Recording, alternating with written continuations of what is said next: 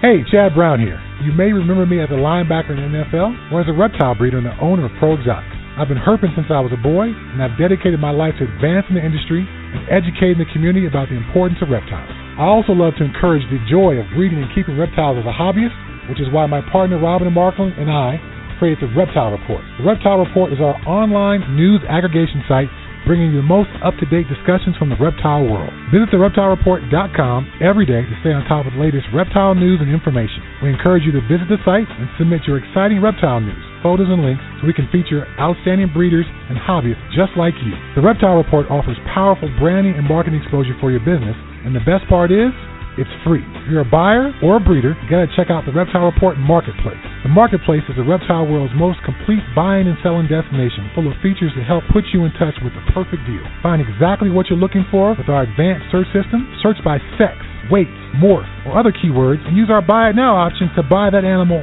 right now. Go to marketplace.thereptilereport.com and register your account for free. Be sure to link your Marketplace account to your Ship Your Reptiles account to earn free tokens with each shipping label you book. Use the Marketplace to sell your animals and supplies and maximize your exposure with a platinum ad that also gets fed to the Reptile Report and our powerful Marketplace Facebook page. Buying or selling? Use ShipYourReptiles.com to take advantage of our discounted priority overnight shipping rates. ShipYourReptiles.com can also supply you with the materials needed to safely ship your animals successfully. Use ShipYourReptiles.com to take advantage of our discounted priority overnight shipping rates, the materials needed to ship your reptiles successfully, live customer support, and our live, on-time arrival insurance program. We got you covered. Visit thereptilereport.com to learn or share about the animals. Click on the link to the Marketplace, find that perfect pet or breeder, then visit ShipYourReptiles.com to ship that animal anywhere in the United States. We are your one-stop shop for everything reptile related.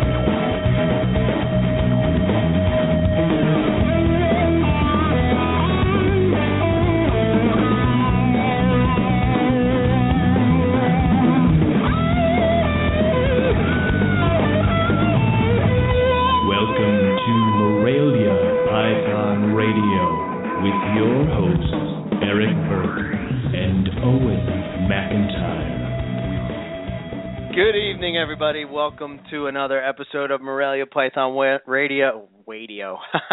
Oh, great. It's off to a good start, I see already. Doing the episode already. We totally started on a crap. Do it over. Start the music again.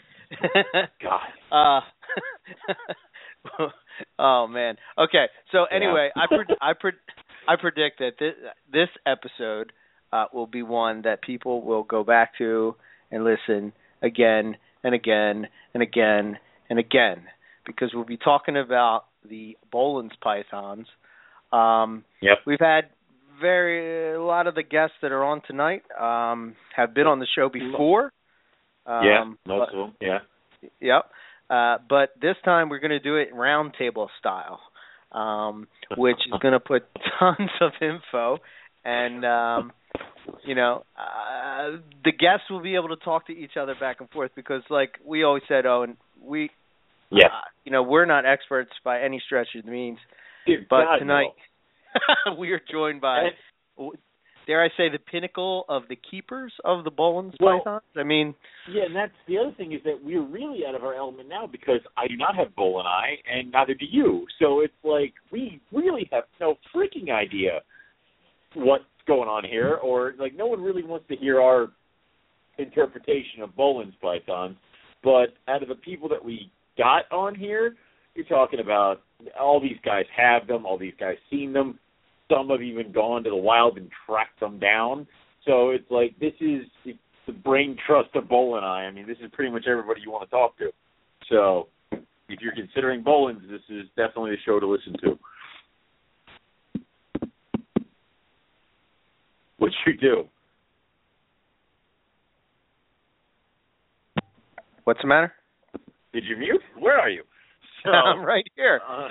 God, don't leave me there. Anyway, don't leave me to my own devices. That's horrible. Oh, no. Yeah. So, yeah, this is a return of you as well. I mean, last week you left me high and dry to to do the show all by myself. Completely by accident. I know. I felt so bad. It was one of those. I'm like, I talked to you earlier in the week. I'm like, hey, I gotta go to a family dinner thing, which most of my family knows that you never schedule anything on Tuesdays because of the show. But every once in a while, I get like absolutely like outvoted to like an extreme. So This was one of those times. So you were just going to do the show with Zach, and then Zach had the family emergency. So it was just you. And I'm coming back from the restaurant with my father, and we're listening to the show, and I was very tempted to call in, like, as I was driving in the car with Jim, but I refrained. I kind of held it back. But yeah, you did well from what I hear. You know, you don't need me anymore. Jesus Christ. So... No, I do, because clearly it is very hard to talk for 3 hours by yourself. Well, I did have Chris along with me, but oh my goodness, that was quite a feat. But we're back. Awesome. Yes. So, we're going to hit on some various topics, and hopefully we'll be able to hit on all the topics and that we have coming up. So what we'll do is we will just go through and let these guys introduce themselves and, tell us really kind of what got them into Boland's pythons. I don't know if, Owen, you have anything else you want to hit on before we get going, or? I got nothing. So let's jump into this because I don't want to waste another second talking to you and I. So it's like... Very well, then. Yes. All right. Go ahead, Owen. You take it away. All right. So, guys, welcome everyone to the show. This is the most guests we've had on the entire time at once. It's probably the biggest round table we've had cooking. So what I want everybody to do is I want you guys to introduce yourselves. I want you to talk about, a few points of what got you into Boland's and what size of Boland's do you actually have. And we're going to go down the list. So we're going to start with Ari. I got to be Ari, the first one? You do, because, yes, you know the drill more than other people here. So What got you into the Boland's and how many you're working with and all that fun stuff? And briefing you. So I feel like I'm in the middle of an interview right now. My name's Ari. I like Boland's pythons. I think what really got me into it was being young in a ever increasing hobby and coming across these very few images of this snake that there was hardly any information basically pertaining to at the time, or even still now. It's still limited, but back then it was like nothing. And seeing just how incredible this animal looked, how it captivated me as just an animal that I'd never seen, never heard about. If I mentioned the name, the whole room would basically, shut up, and everybody would be like, "What are you talking about? A Boland's python?" Kind of that kind of a scenario. So I think it really had that mysticism with it.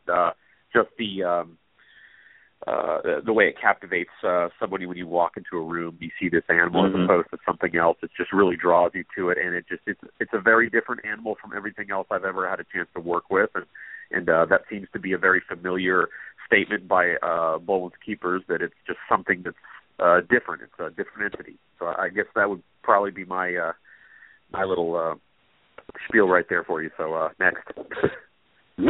Well, how many are you working with right now? All right. I'm currently at 2.2, and they're ranging from early 2012s and late 2013. All right. So let's move on to the Viking, Casper. What is it that brought you to Bolin's, and how many are you working with? Well, pretty much what got me into Bolin's were the Morelia genus. When I saw the first picture of a jungle carpet python back in the days, I of course used Google to search a lot for information about Morelia in general. So I stumbled across the first picture of Bolin's pythons back in the days and could not believe my eyes. So it was love from first sight, pretty much. And okay. Back then, I searched a lot of information. There wasn't a lot of information out there, but the information I gathered was that they made crappy captives. So I pretty much gave up the whole idea of ever keeping them, which in 2011 changed when I bought my first pair, and later went totally nuts when Frederick produced the first quadrus. So that's pretty much it. And okay, right now I work with nine pieces. Nine Bolini. Yes. Jesus. All right. 10-year-old male. That's pretty much just for education. When people want to see a Bolini, I always take that male and show them. And then I have a pair of 2011s that are what you call farm babies. And then I have 1.2 from Frederick's first clutch in 2013. And another pair from his second clutch in 2014, which was from another pair. And then I have a single female from 2012, which is also farm bred. Okay. Well, so that's my farms and the there. captives. Yep. That's pretty much it. Very cool. All right. Guess you. I think Chad, you're next up on my list. Chad, why don't you tell us what's going on with what brought you to Bolin's and how many you got kicking around? When I started doing reptiles, I think I told you guys the last time I was on, my technical species to get to was always a green tree python. And that's because I hadn't seen a Bolin's python yet. As soon as I did, I really knew that was an animal that I wanted to gravitate to eventually. And then I got to see one. The first one I ever saw in person was in Daytona, early 2000s on Chad and Robin's table from Pro Exotics. And my instant reaction was, holy shit, there's a Bolin's python in person.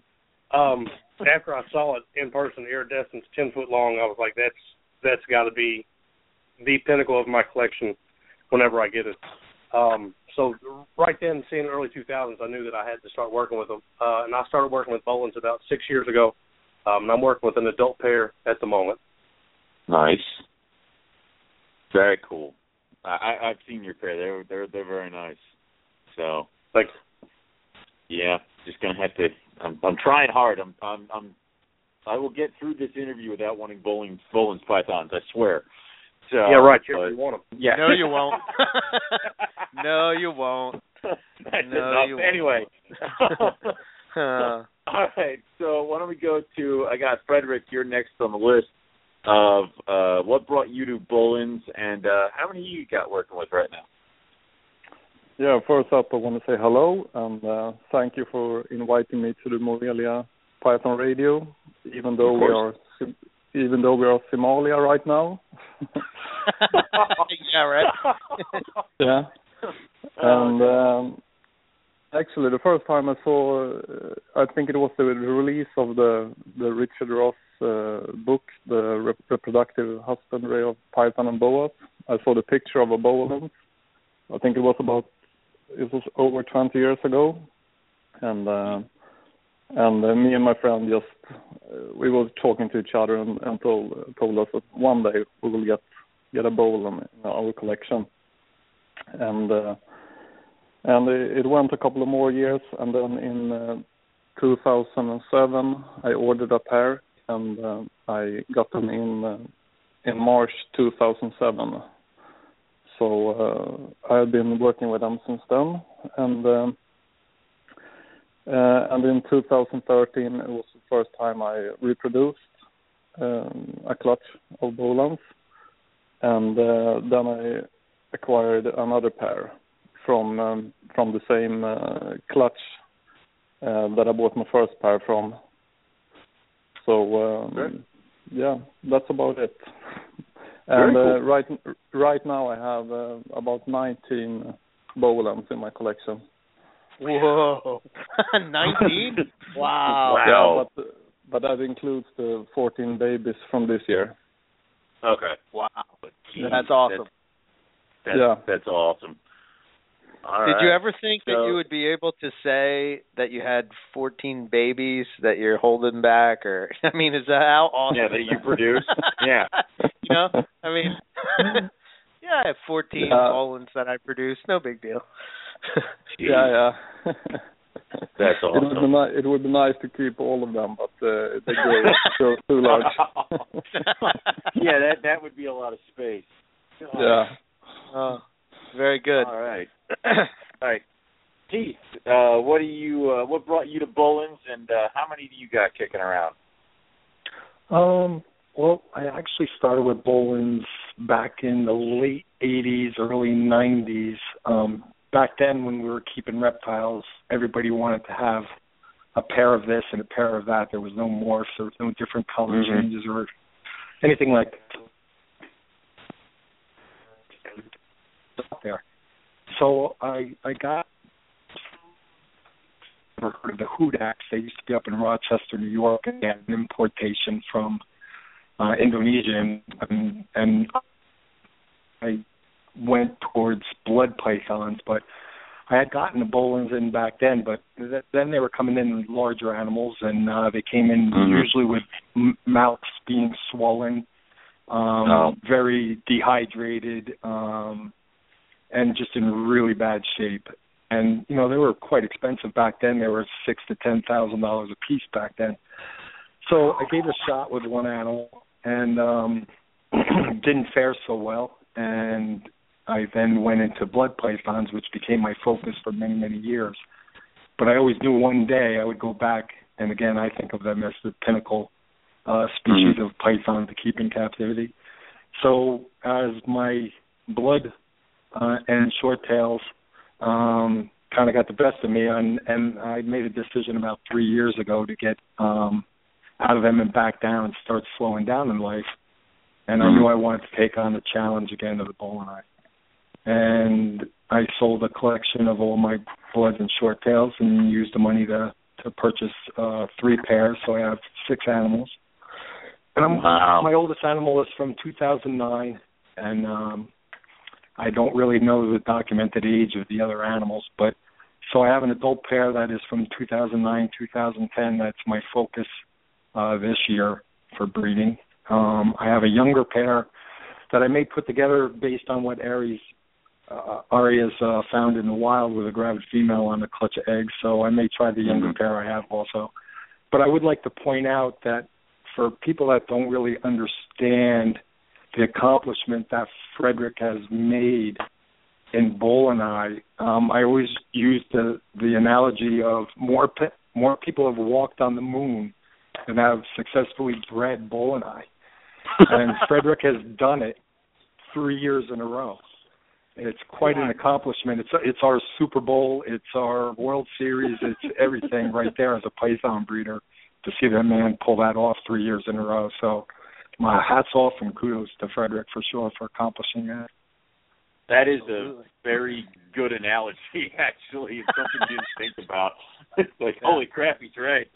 So I mean, more people, like, a lot of very dedicated people have kept them and not been able to breed them and either given up or just resolved them to being pets in their collection and never produced them, So the challenge is what has brought me back, aside from the sheer beauty. But now that I've slowed down and cut way back on my collection, and Bo and I are my focus, I figured what better animal to try to crack the code on. Nice. That's awesome. Very cool. Very cool. So me and Owen, as we said, both do not have Boelen's pythons yet. Nope. Yet. Crap. I'm really surprised, Owen, that you don't have them yet. I mean, I don't know. I kind of thought that I would have them before you, but I don't know. I guess we're in an arms race to see who wins, who holds out the longest. But yeah, probably. So, the question that I'm going to start with Ari with is, so where do you see the species, both in captivity and in the wild, which your experience with this question, specifically with the wild, is priceless. Where do you see the species in 10 years from now? Well, it's a great question.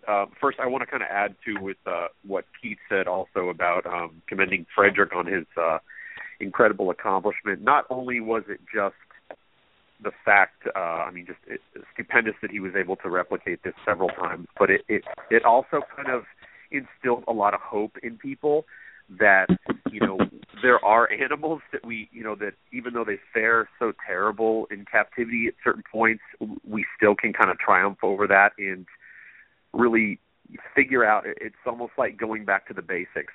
And I talk to people about how we're so preoccupied with all the bells and the whistles of every sort of scenario in life that going back to the simplest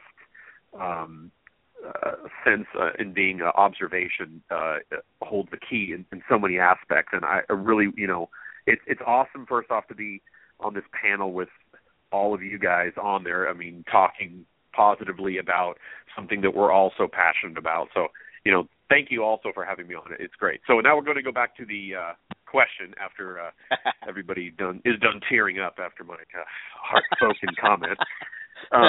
Yeah. So, it's an interesting question because in captivity, I want to say that I think just because of with what Frederick's been able to do and the attention that it's gotten and the hope that it's given people, that it's like, okay, we can keep these animals now. We know what we're doing, or to a point now where some people know more than others what they're doing, and they're allowing people to know what to do. In turn, allows us to be able to keep them alive and maintain them successfully. So with that being said, I would assume that these animals would continue to flourish in captivity and find their ways into people that are, able to continue what Frederick started. In the wild, it's a different aspect, obviously, because we're not in control. And everything, in a sense, is, dependent on us, how we are going to change the environment and whatnot, and, what's going to be done with the animals. But just from what I've seen in the number of years I've been going there, and just from this last trip a couple months ago, the environment's dramatically changed. There's still places, obviously, that are so remote, that you can't access, and I would hope and want to believe that there's populations of these snakes that are out there that we just haven't been able to access or haven't been able to see or whatnot, and that's my ultimate hope. But some of the areas that I've been taken to have just been decimated because of, habitat loss and development with just the Western ways taking over and building and all that stuff, which is expected to happen. So I don't know. I would like to say that they'll be around forever, which would be great, and ultimately I would suggest they would be, but we ultimately don't know because we don't know what a population is and how far their range actually extends or where it ends. I mean, we assume that they inhabit this, and we assume that they prefer this, but we don't really know, and that's where I'm hoping to come in with all the work and the time that I'm spending over there, just to kind of give us a better idea. So I hope that answers the question. It's kind of up in the air. I would hope on a captive point that we continue the success that's been started, and we're able to bring in some animals that aren't represented currently, so we can have new bloodline into what's currently here, so we just don't get to the point where we're just breeding the same, clutch mates back and forth, or if it even affects that. Time will tell, and I think we're at a really positive point in the, a fork in the road, rather, and I think we can go either way, and it looks like a lot of it is turning towards the positive end. So, I hope that answers it, or at least starts some better answers from somebody else. No, I think that's good. When I get through, I do have a follow-up question that I'm going to ask you, but that I think only you can answer. But let's go through and see what Casper has to say. How about you, Casper? What do you think? Well, 10 years, where do you see Boelen's pythons? Ari pretty much said it all, so we could just skip to the next question, though. All right. No, really. I believe, of course, they are still a niche animal because of the price, of course, but also because of all the negative rumors that have been around for years with Boeleni. And I think it's very important for the future keepers just to, make a positive. What do I want to call it? A positive bubble around the Boeleni, because people need to understand that it's actually a super easy snake to keep, and that's the first way in the process to actually keep them, is to learn that these snakes will not die in your hands a few weeks after you get them. They're super hardy creatures and will do just fine. Breeding is a whole other chapter, but Frederick is doing that so well. So if we continue this route, I think more people will keep them, and eventually we will have more people like Frederick breeding some Boeleni in the future, hopefully. So I think in captivity it's a very positive future, and as Ari said, Frederick made some hope in people. So it's very, very great good. hope. Yeah. Yeah. Awesome. Okay. Yeah, he was the chosen one. So. Fair enough. All right, let's hear what Chad has to say about it. What do you think, Chad? I'll be honest with you, man. I am glad that they are just hitting on kind of what Casper said about the price. I'm glad they're expensive. I'll be honest with you, because to spend that kind of money on a snake that you don't have very strong probabilities of breeding means that you're truly passionate about what you're buying. Yeah. So I really do appreciate the high price on them. Even as we become more successful, and we take notes from Frederick on what he's doing, I hope that the price kind of stays there because of the passion it takes to buy them. You don't want this to turn into another, and it never will, but another situation, like we're in with the ball pythons and stuff. So I definitely respect and appreciate the price aspect. I do think in the next 10 years they will be more popular, just because hopefully some of the mysteries of breeding them will be further unlocked, so to speak.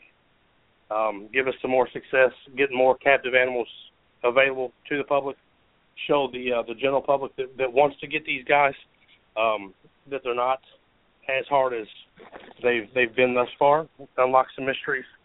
Honestly, though, it's just one of those snakes. I believe it's really going to grow with popularity as more people have them, more people are successful with them.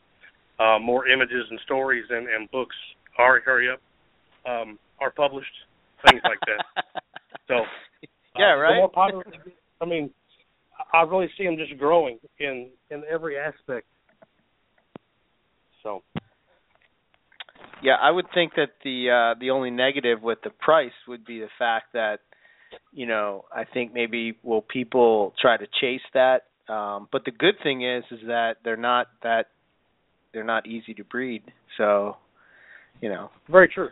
Very yeah. true. And that might be one of the more discouraging things about them. But right. Honestly, what more could you ask for in a species of python than a Boelen's? I mean, everything about them is great. They're beautiful. They're not very big. They're the king of pythons in my opinion. So other than the breeding, and it's not other than the breeding that we don't know, it's not anything that should keep people from buying them.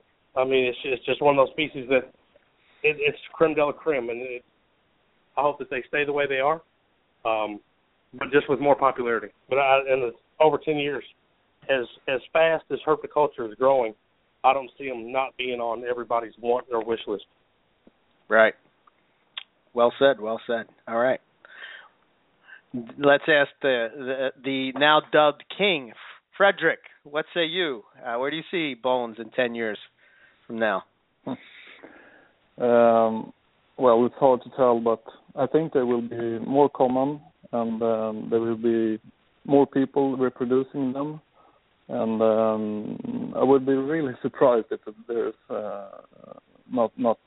if there's if there's not any more that people that are breeding them this year, because I think I've shared my information for a lot of people, and I still I still wonder why they are not more readily bred over the world, and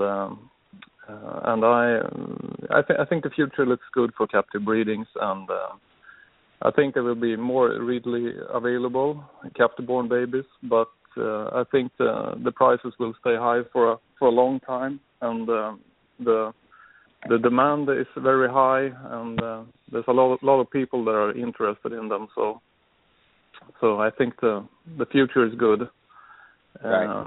But about the wild population, I think Ari has the best answers to that question. Right. This is sort of I'm going to ask you, because just like Ari only has the wild aspect of it, you have the captive breeding aspect of it. The more and more that these are bred in captivity, do you think that they're going to follow suit as other pythons have and become easier to breed in captivity? I think not everyone is going to breed them, because they need so big temperature variations. So you can't keep them in your snake room along with other species. And I think not everyone has the possibility to maintain them in the same way that I do. And so I think you really have to go for it and really work just for the species. So you have to keep them in a single room, or like I did, sell all of the other species and just focus on the Boelens, because I don't have that much space, so I can keep. I only have one hobby room, so. Right. Yeah. Hey, Eric. Yeah. Hey, I don't want to cut off Frederick at all, but I wanted to add into what he was saying. Hey, Frederick, how's it going? Yeah. Hi. It's okay. I think one of the things that Frederick's really kind of I hate to use rediscovered, but kind of like readdressed to the hobby in itself, as well as a lot of the newer keepers that are coming up to it, is that we need to get back to the basics in terms of observing animals for what they are and what they do, and I think that in itself has been monumental in Frederick's success, because he's observe the animals for what they're doing and what they're requiring, as opposed to what we thought we needed to provide for them. Fredericks found out that it's a lot of it, most of it has to do with the behavior of the animal themselves. So you have to really be patient with the animal and be able to observe it for what it is, as opposed to what you're trying to get out of it, if that makes sense. Yeah. Yeah, absolutely. Yeah, does that work? Okay, you can mute me now. Very good. Okay. All right. Let's see what Keith has to say about where he sees the Boelens in 10 years. Keith, what say you? Well, if you were around when the blood pythons were just starting to take off and the short tails, they were a species also that were very difficult to maintain in captivity, and a lot of people weren't even having success maintaining them. And then breeding them was, people were just hoping to keep them alive and get them feeding. And then breeding was way down the road in everybody's book. And we can see nowadays that's become very commonplace. But the difference between species like the blood and short tails and Boeleni, as Casper touched on, is they're not an animal that you can really keep in a room with other python species and expect to achieve the goals that you need to achieve with them in order to have success. Where blood pythons, you can tend to do that with, and you can be a lot more successful with them. So as far as captivity goes, I think once people see that a few people are breeding them, more people will want them in their collection to have.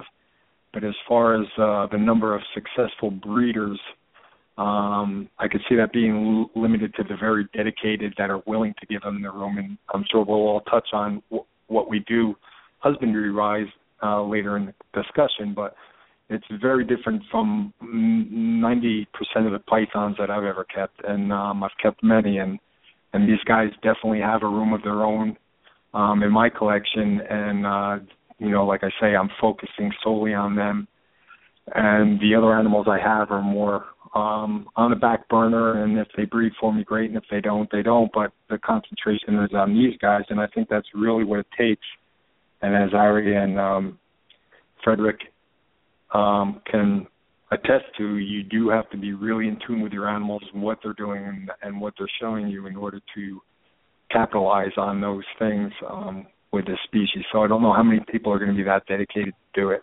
The people that are looking for a quick buck, it's not going to be there. So I'm hoping that prices do stay high and do stay where it's for the more dedicated keepers. Right. Which is good. Okay. Absolutely. All right. So and what do you think? I think of a lot of things. It's again with the whole, I don't have these, but could they become something that's a high-level species? They already are a high-level species, in my opinion. They're like Cadillac, and I'm still running around with my Ford Fiesta. So it's like... It's there, but I remember at one point diamond pythons were there, and they were high, and you had to do all these special things. You were worried about killing them every time you touched them and all the other fun stuff, and we figured those things out. So I do believe that we're going to see an uptick with the successful breedings, especially when the babies that Frederick has already produced are old enough to breed, and that's all good with me, but... Also, I think the fact that you can't keep these guys properly like you keep everybody else is going to kind of limit who wants to get into them. So they will stay as a higher, echelon, which I'm totally okay with. Just not sure if I'm going to do it. But, yeah, that's what I think. How about you? I think it was already brought up, but when I think of Boelens pythons, I think of, I'd have to agree with Ari and Frederick, is that, it's one of those things where you are in touch again with your reptiles. You're not really focused on, Facebook and, the drama and this and that and all this other stuff. You're really just trying to figure out the species. I mean, like when I think I heard this analogy before, like when you think of like ball pythons, you think of like a fancy car and the paint job is nice.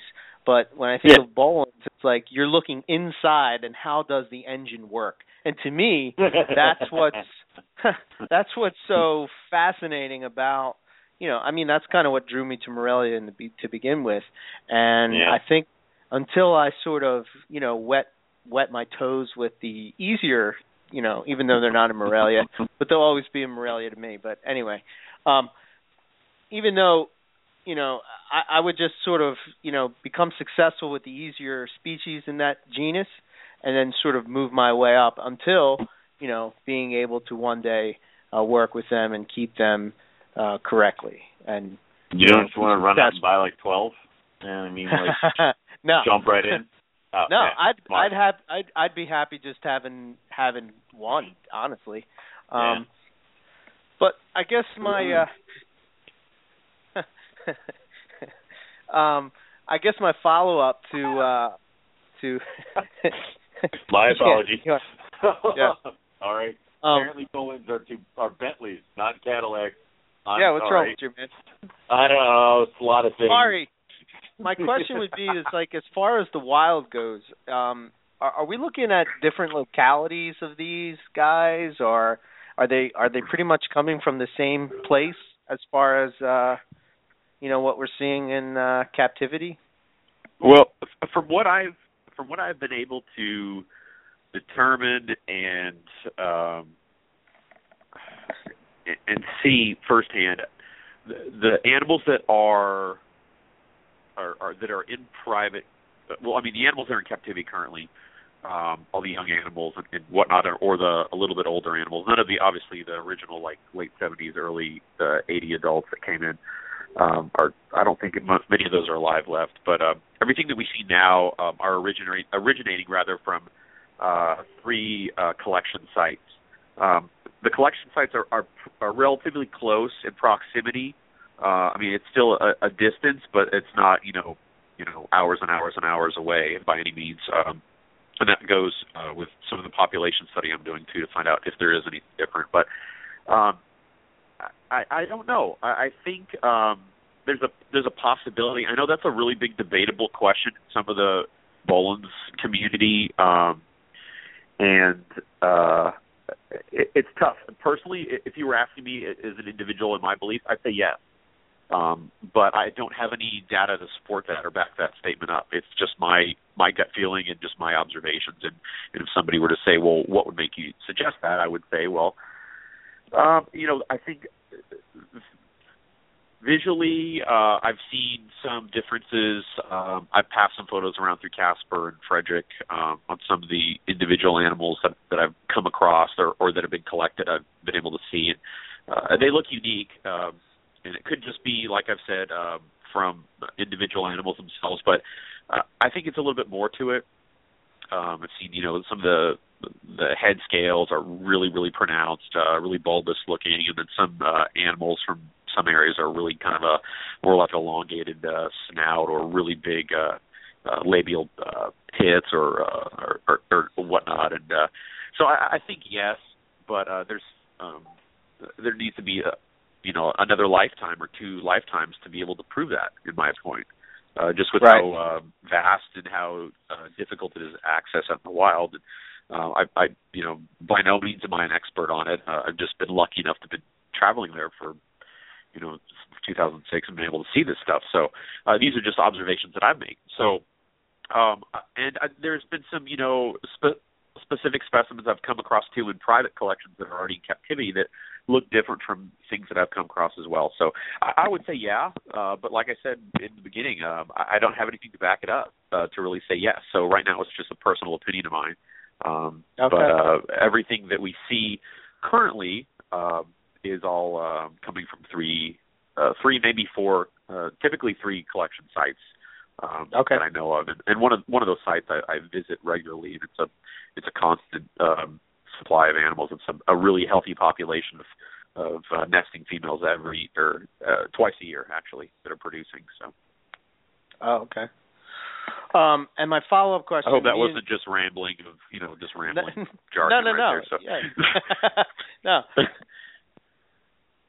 My follow-up question would be this, and I think only your experience could touch on this, and I think maybe we'll get into this a little later as well once we talk on maybe captive care. But I was talking to Rob Stone today, and we were talking about Halmahera scrub pythons, and he was showing me data and stuff that he's been looking up and researching and such.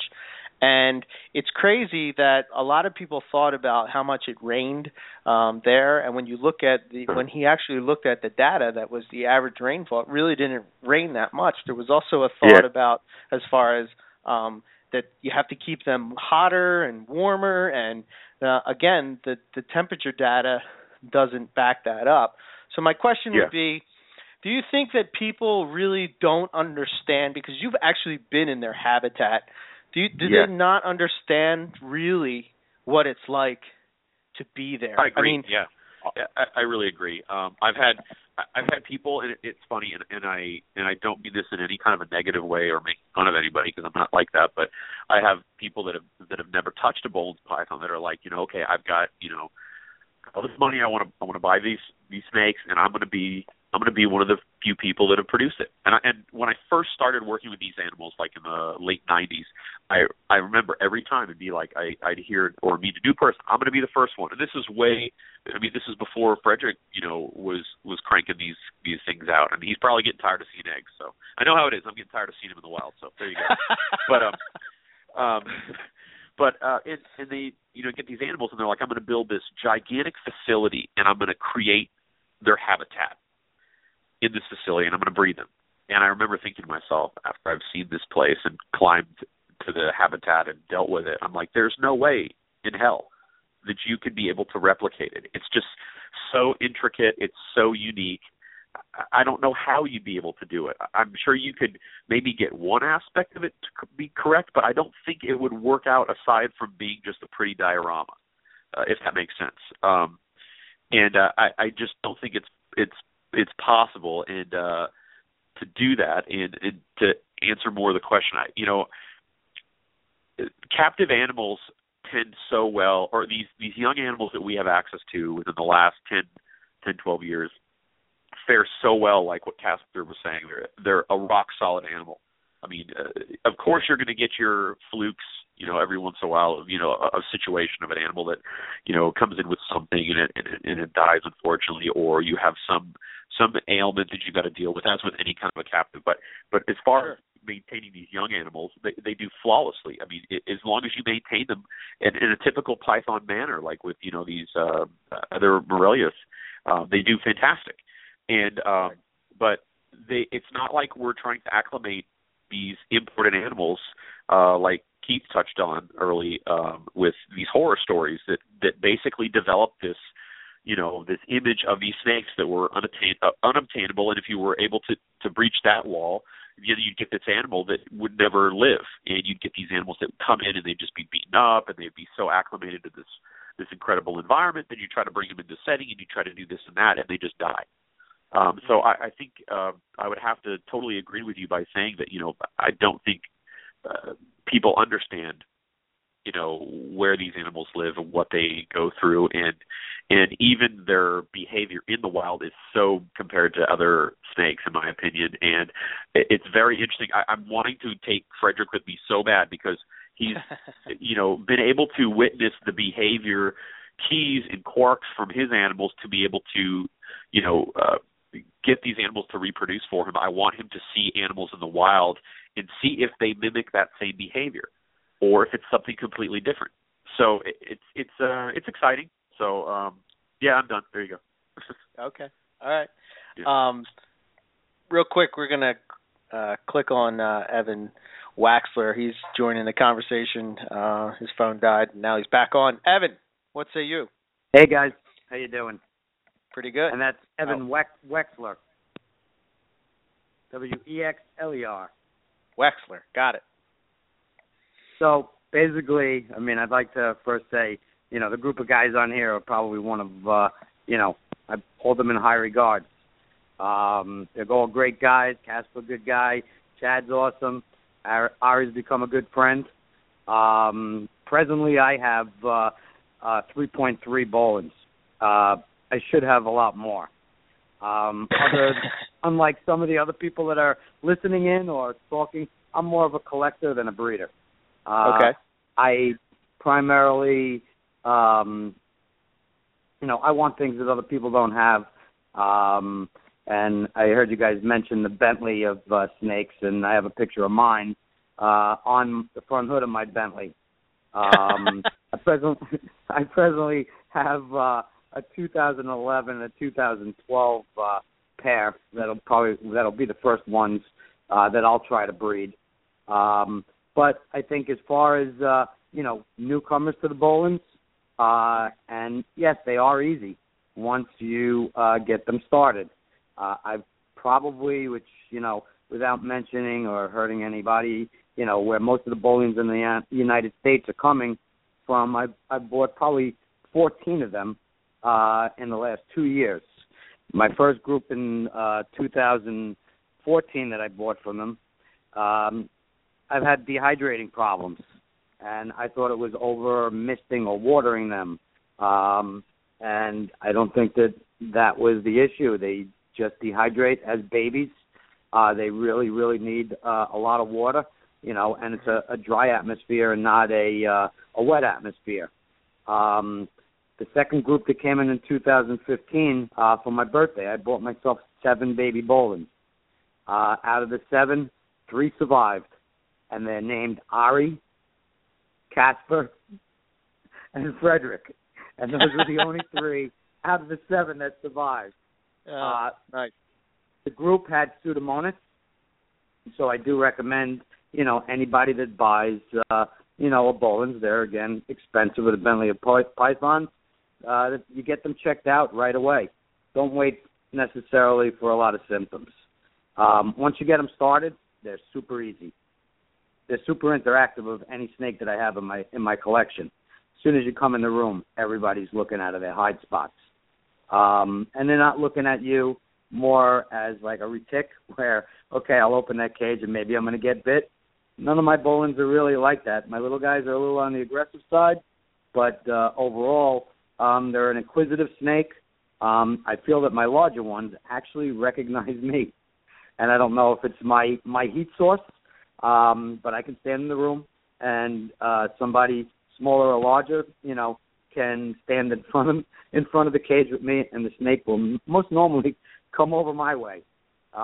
They're just very smart. They're the top of the line, And having the internet and having stuff like this, in the past I did basins, emerald basins. I had a collection of 15 or 20 of them, but I was on my own, This with the internet and the group of people and able to exchange information and just hanging out and talking to good guys. And, like I say, Ari, Casper, Frederick, I talk to all of them on Facebook quite often. And it's made the hobby of owning a Bolin just so much more fun. Very cool. All right. I like it.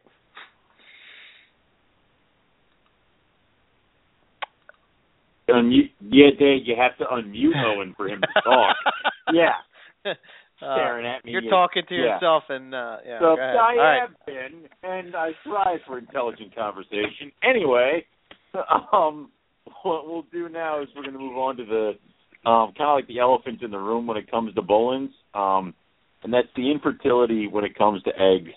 It's probably one of the issues that a lot of people do bring up to you guys about Bolins and about breeding Bolins. I just want to kind of get your take on it. We'll start with Ari. What do you think's going on with the infertility as well as captive breeding Bolins? To be honest with you, I don't have a lot of experience with this answering this question. I don't know. I can base it from things I've seen in the wild and clutch sizes. I've seen anywhere from, I think the smallest clutch I saw was 10 and the biggest clutch I saw was 14. And the small clutch was from a small young female.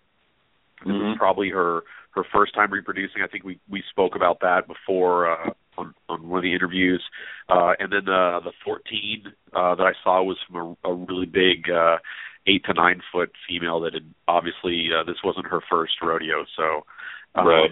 But as far as fertility, infertility, I don't know. I mean, obviously, when you compare captivity to wild animals, it's considerably different. You've got so many things to consider. You know, obviously, you've got an animal that has everything that it needs, and it's been using it for, you know, eons, realistically, in the wild. Right. And then we're trying to provide something to replicate enough for us to be able to reproduce. So, in some areas, we're not going to be able to, you know, hit on that all the time. So I don't know. I mean, like I said, I don't have a lot of experience with that kind of question. I mean, I feel like Frederick would be the person, the man to be able to talk more on that. So, but it's kind of interesting from your standpoint of, you said like the biggest clutch you've seen is like 16, 14 eggs. 14. Yeah, 14. And that's like I have carpet pythons that are not even the same length of a Boelen's or the size, and it's like 32, 40 eggs. So you're telling me the big clutches are like in the teens, and that's interesting enough. As I would expect more out of them, really. And you know, I've seen at least 5 clutches of eggs in the wild now, and they were right around that range. I mean, that was the extreme, that size 14. It's not to say that, you know, there's not that one out there that's spitting out 20 eggs, but, you know, who knows? That's the thing. But as time goes on, and, you know, I certainly agree with Frederick about his comment about we'll probably see some more captive success this year and next year.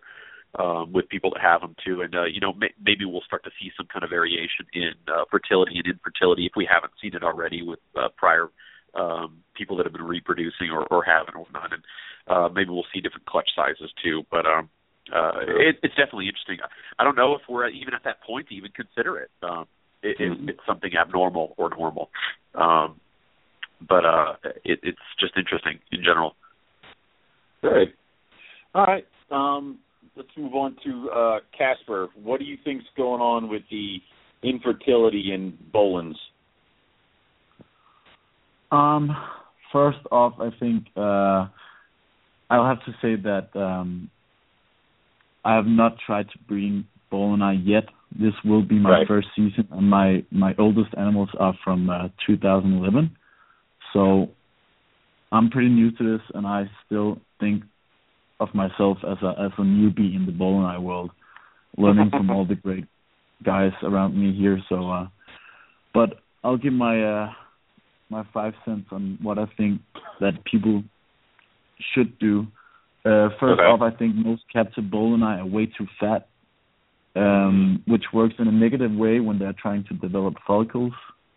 And I've spoken with a lot of people keeping Boeleni. They may maybe have a pair or a trio or something that is 2 or 3 years old, and they're like bragging about them being 10 feet long, weighing 15 pounds, which is insane from a 2 to 3 year old Boeleni, in my opinion.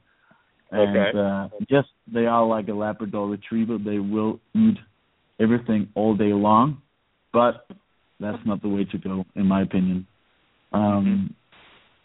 Next thing I would say is probably keeping them way too hot, and that's even for the cooling period.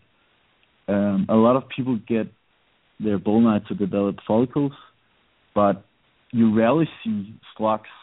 You always hear about people having their Boeleni reabsorb their follicles.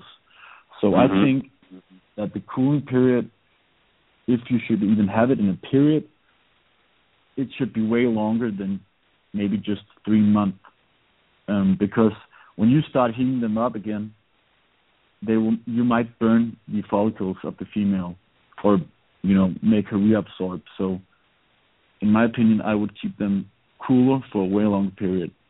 But I don't know if that's the way to go yet. But I think I'm gonna try and do it. Of course, I'm going to try and do the same as Frederick does, but he's still a bit up north from me, so he lives in the mountains, get some nice cool air in. I don't know if it has anything to do with breeding Goldeneye or or what, but yeah. I'm just going to try with what I've learned from Frederick and talk with all these great guys and hear their opinions, and hopefully one day I'll see a Goldeneye in a clutch. But well, good luck with that. And are you kind of like nervous and excited that you're taking a whack at this? Are you like nervous that you're going to be trying to breed them this year, Casper? Not really nervous about it. If they don't go, they don't go, and I'll just wait until next year. I'm not in a hurry. Cool. I actually just keep them for because I think they're so awesome. Every time I go into my Goldeneye room, I can't stop smiling. So it makes me really happy. And awesome. I'm very stressed at the moment because of several things. So to be honest, it's not my first priority this year to try and breed them, but I will see how the animals react to each other and take some notes. And if I see a huge follicle growth, of course I'll keep putting the male into the female, but I'll just take it nice and slow. Very cool. Wow. Again, good luck with that. We hope you get some good luck there. Okay, so let's see what Chad has to say. Chad, what do you think's going on with Boelens and infertility? Obviously, I've not been successful yet either. I did try last year. They didn't produce for me. I'm going to try to do it again this year. And one of the things that I adjusted to try this year is one of the things that Casper hit on, and that was temperature. I don't think I keep them too warm. I just don't think I got them cold enough to go. I keep them cooler than everything else that I work with the exception of the Moluccan scrubs. I keep the Moluccans the same way. I keep them relatively cool. I mean, they do have a hot spot in their cage of about 80, but they're ambient on one side of the temperature stays, about 68. So I try to keep them relatively cool. Very, very high humidity in there.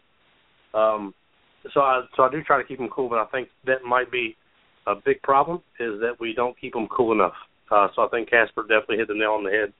And the other thing that I have to agree with is overweight snakes in captivity are not good. I mean, we learned our lesson many, many times over with blackhead pythons. I mean, if they have any fatty tissue around the cloaca, the female doesn't breed. Or if she does, it's an infertile, slugged-out clutch. We've learned our lesson with that time and time again. And I think because they are such a they have the potential, I should say, to be such a heavy-bodied snake. We overfeed. We might not diversify the meals as much as maybe we need to. With rodents being so plentiful and other meals maybe not, chicks, quail, things like that. I think could definitely help with keeping them slender, but still giving them a meal. But too much weight on the snake is not good, and that could be a big issue with a lot of people keeping these or trying to breed these. I keep mine fairly slender. I mean, I feed my guys every 10 days. Normally I feed, mostly everything else I have every 7 days. Smaller meals. These guys don't get anything ever bigger than a medium rat. I mean, I just don't give them that. No, I offer them quail, chicks. Sometimes they get small rats. Sometimes they get medium rats. Right. I think, honestly, the colder that we can get these guys without putting them into a situation where we have to worry about respiratory issues and small, regular meals, I think would be the key, maybe to see further more fertile clutches than infertile or infertility in general with these guys. But, again, I have not been successful yet, so I can't weigh on too heavy of what I've seen in a clutch personally. Frederick will be able to enlighten us more on that, but that would be my opinion of where we're at now. Awesome. Now, I know, Chad, you have a pretty diverse collection, and you mentioned your Moluccans, so you're pretty much kind of keeping them. The Moluccans would probably be the closest to another animal that would be kind of kept the same way. Yeah. Okay. Yeah, I keep them exact same. They're in the same type setup. Use the same. I mean, they're literally the same size cage, the same size water bowls. I even use the same UV bulb, length bulbs, everything. Like they they are kept the same. Hot spot about 80 and getting into the mid-60s of one spot of their cage, and I'm going to try to cool them down the exact same way this year as I do the Boelens. So cool. Thanks. And I guess, Frederick, why? Because you've actually had a lot of success with the Boelens. So why do you think infertility is an issue, and has it been an issue with your clutches? Yeah, I would come up to the conclusion that when my first clutch in 2013, I got of 10 eggs, I got 4. I think it was 5 fertile eggs, and I hatched out 4 of them. Okay. And everyone was contacting me through Facebook and through Expos and everything, and was just asking me, but how do we breed our Boelens? How do we get eggs? And I was just like, but I was just wondering about the infertility problem, because when you read around the internet, and you can read other people's experience from the few times that they have had eggs from a Boelen. There's a lot of issues and problems and infertility and low hatch rate and everything. So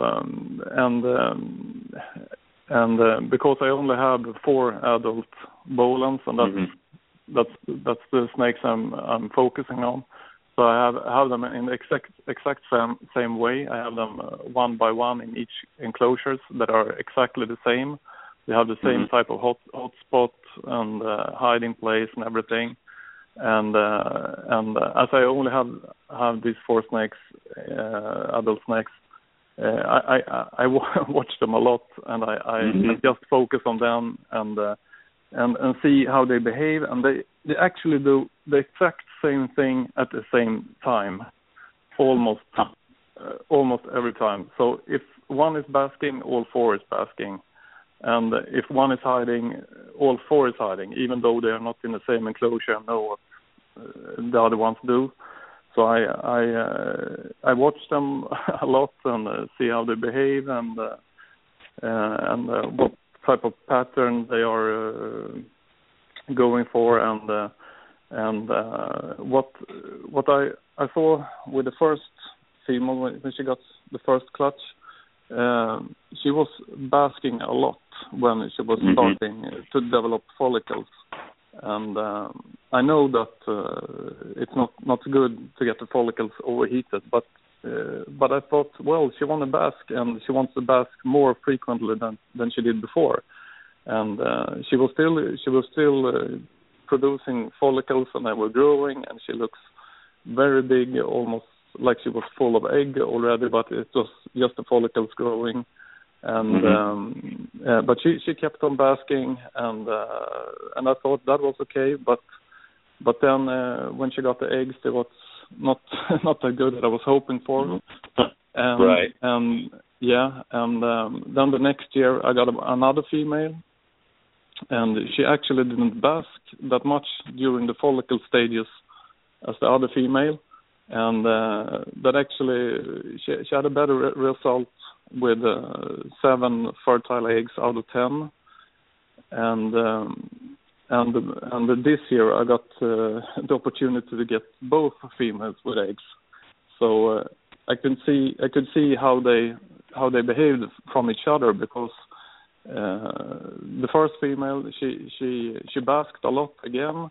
And the other female, she almost stayed away from the hot spot during the whole follicle development process, and she actually the outcome was that the female that basked a lot, she only produced 2 fertile eggs, and the other female produced 12 fertile eggs out of 13. So wow. Yeah, so I think they cannot really regulate regulate the temperatures by themselves in captivity, because I think it's like they are programmed in the wild. If the sun is up, they will need to bask to survive, because it's so cold.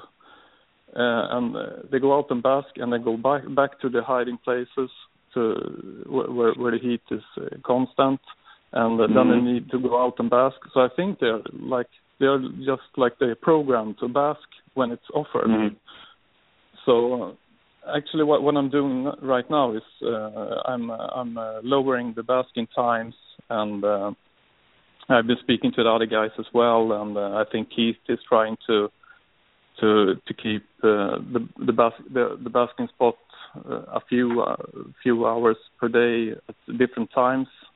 Right. We are trying to experiment with the basking, because before this, everyone has been a really big hype over UV lighting, and it should be a hot spot, and they like to bask, and yes, they do, but I don't think I think they cannot regulate it by themselves.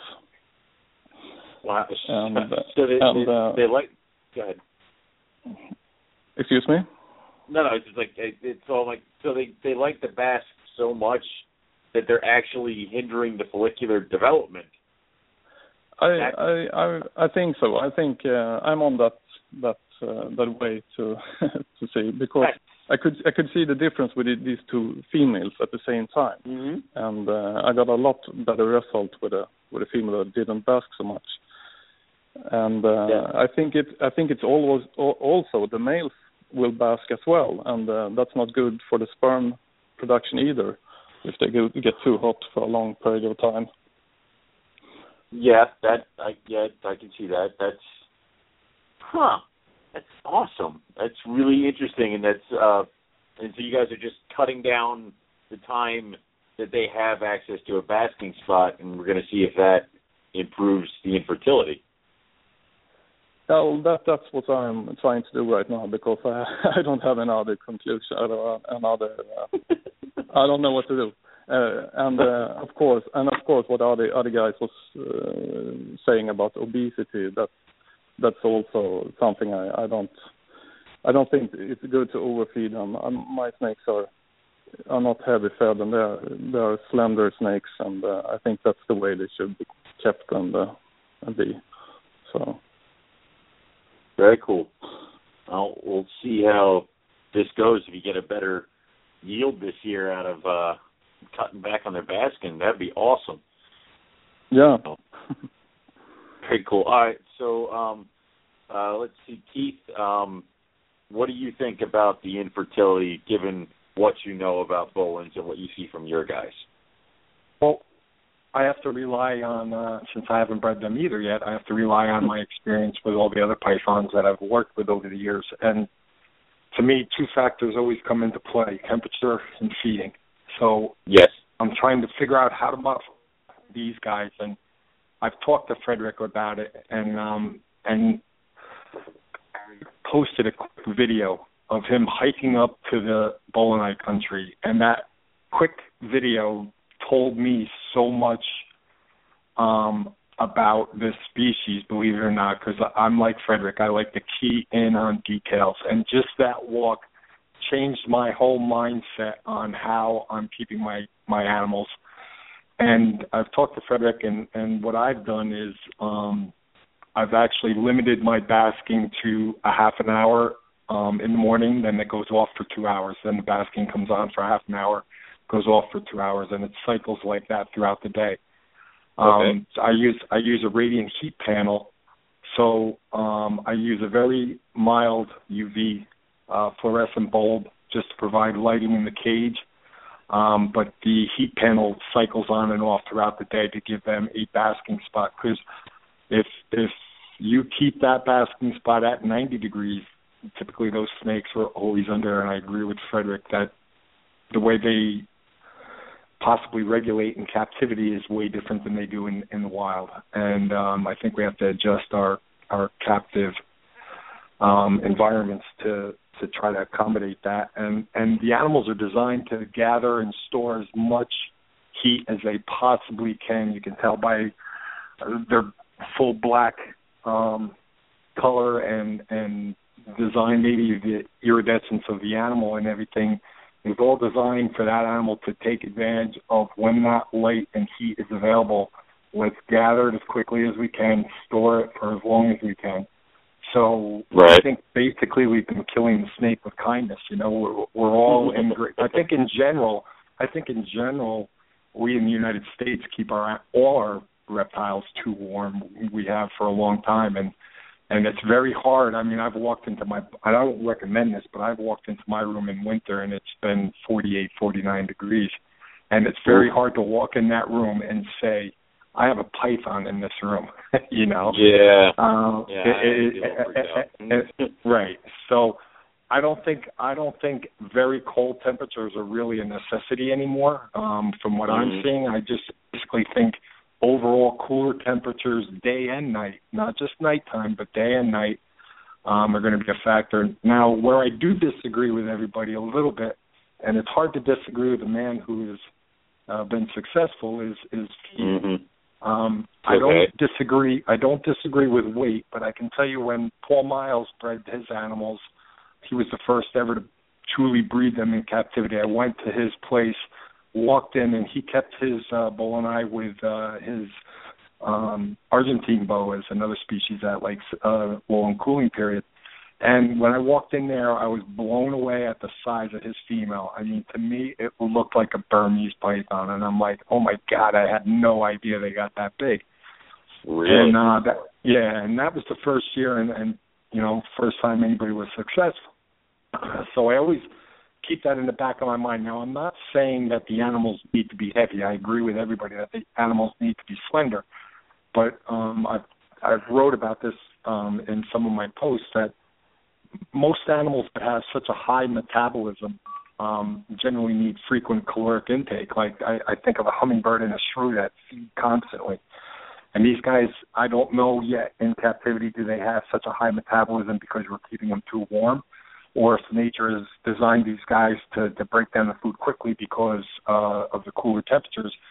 But I almost feel like to keep that machine running, you need frequent smaller meals, possibly, to keep the caloric intake and keep the sleep and keep that engine running while maintaining a slender body weight. So it's a delicate balance, but that's something I'm also experimenting with my animals. And I do believe that these guys are probably very key on, as the food is prevalent, is the time to reproduce. So, you know, a fasting with worked very well with blood pythons too, is when, and then you start hitting them hard with the meals when you want them to produce their clutch of eggs, was a very good stimulus for the female. So those are two items that I'm keying in on, with some feedback, obviously, from Frederick that I'm going in the right direction. Is definitely temperatures overall and feeding machines. Awesome. I think Ari had a quick question about some of Paul's animals, because you mentioned the big bull and I that he had. Ari, did Eric click you on? Yeah, I'm on here. Hey, Keith, how's it going? Hey, Eric, how are you? I'm doing good. Yeah, so the Paul Miles reproduction is like the classic one that everybody I think goes to. And do we know where his animals were acquired from, or Tracy Barker had to feed the gravid female when these adults were coming in, and that's right. He came from the gravid female. Okay. Yeah, and he got a pair of animals from Tracy and raised them up, and then back then, we always said you got to feed them to breed them, and it was exactly. And I think Paul had that mentality with his animals, and I can tell you that I have a picture that I've posted of me holding the male. I would not hold his female because at the time it was just too much. I was afraid I would actually faint and drop the animal on the floor. So I'm like, I'm not holding that female. I'll hold your male. But the female is so large. Like I say, when I walked in, saw her behind that glass, I was like, my God, that looks like a small Burmese python. And it was such a large animal. I've heard of several animals with that kind of a description. And my thought behind it is the region possibly, or where that female came from that produced those eggs. If there is any kind of variation in those, I hate to say locality specific, but being larger animals, because I know I hear so many reports, and I'm going to totally get onto this questionable debate about the white face and the yellow face, because I know a lot of keepers have their own opinion on it, and I've come across a lot of data, not just in the past, but from the locals, like the hunters that are out there and see them, and describe these really gigantic snakes, like these big Boelen's pythons from further areas east, like below Oxbow and get crossing over to PNG. And unfortunately, we can't really trace it any further than just the reports and the speculations, because it's so damn dangerous to get over there, and being able to observe snakes or collecting snakes over there is really, really regulated. It's just a difficult scenario. So everything we've got to deal with is everything on the western side, which are these typical, like, streamlined body animals. So that's why I was curious as to far where that female came from, if we were able to determine if she in fact was just a different an animal from a different area that potentially was just genetically designed to be a larger snake in turn, or in fact he was just feeding them to breeding them. You know what I mean? That's cool. If it's a different locality, it'd be kind of awesome to see that kind of different body types between the two animals. It would be kind of cool to have the big mountain type or whatever the hell you want to call them, but that's awesome. So I don't know if we have I don't really know.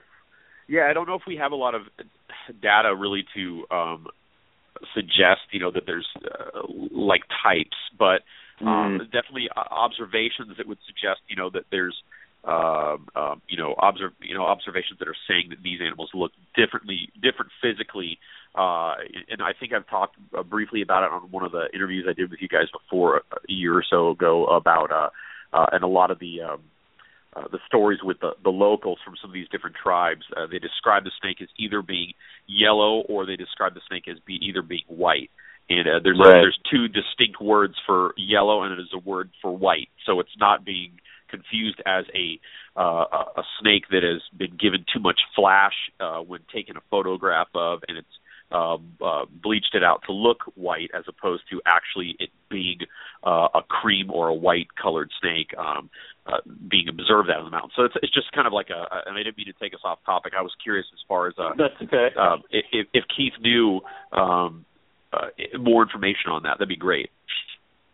Yeah, I'm actually still friends with Paul, and I'll try to pick his brain a little bit further on that. But I did want to note that if you do experiment with your UV bulbs, if you have your animal in normal light, the animal gives an appearance of being stark white against the black contrast. But when you get them under like a 10.0 UV bulb, like a Reptisun, the yellow pops on them. You can't even believe it's the same animal. Definitely, yeah. That'd be great information if you're able to get it, Keith. That'd be awesome. Yeah, I can definitely talk to Paul and see what else I can find out. Cool. Research is happening on NPR. That's similar to what when I was down at the Southern Carpet Fest, Bill had taken out his chondro, and we were in his reptile room, and you really couldn't see blue on the animal. We took it out into the sun, and you couldn't. It was like staring at a completely different animal. It's just crazy on like the colors that popped out when you just changed the lighting. So it's interesting. Jeez. So, all right. Back on track, real quick. Evan, what do you think about the infertility when it comes to Boelens? I know you haven't bred, but you kind of had some experience with these guys. So what do you think, based off of what everybody else said and what you already know? Uh-oh.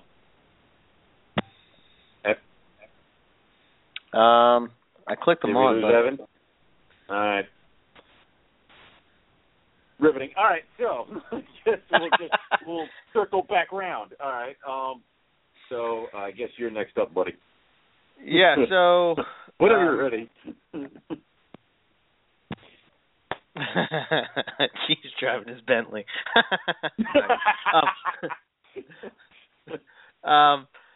So I guess we hit on this a little bit, but let me click Ari on.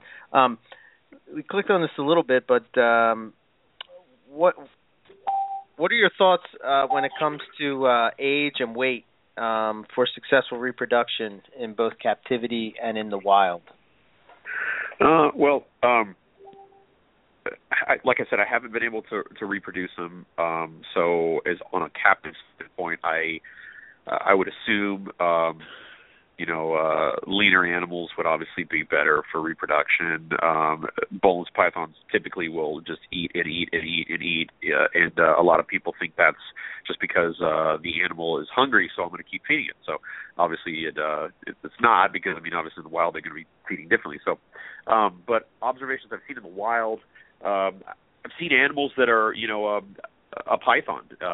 It's not a gigantic snake by any means from the places that I've been, but they are a big animal. I think one of the largest snakes I've seen had to have been I want to say close to 10 feet. It was a big animal. She might even been bigger. She was just a really old, animal, and she wasn't a gigantic snake in girth by any means.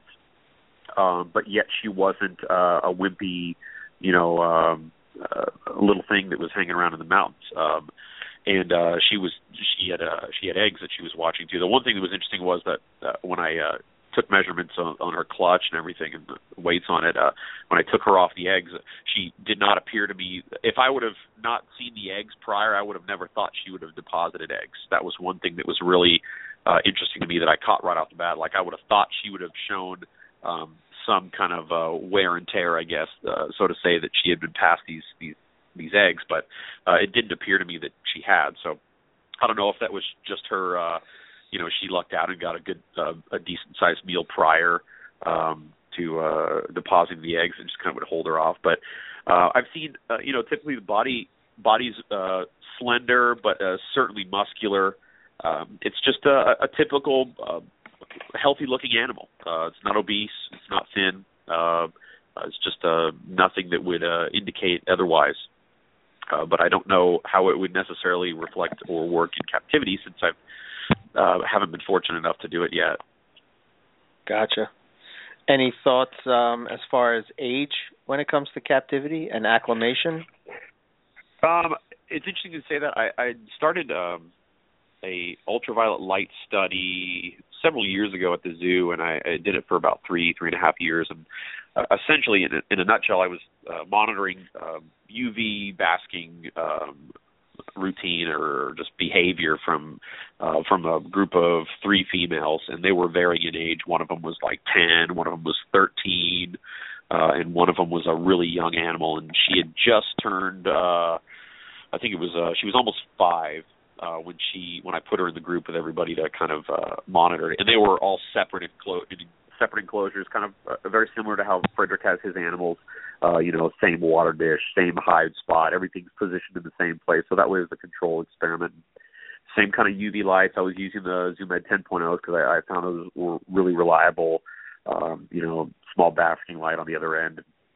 I was able to detect follicular development in all the animals with use of ultrasound equipment, and as well as just behavior through certain times of the years when the females were building follicles. And where I'm going with this is that the older animals, obviously, we saw follicle development with, but we started seeing the behavior that the other females were doing, where they would gravitate towards that ultraviolet light area for periods of the day where normally they'd been, hiding in their nest boxes or somewhere else or cruising around or something, but they had all kind of been stacked underneath their lights. And the younger female started to do that. And she was close to 5, and we ultrasound her, and for a whole season she had developed perfect follicles, follicular development through the whole stage of growing them and then absorbing them later on.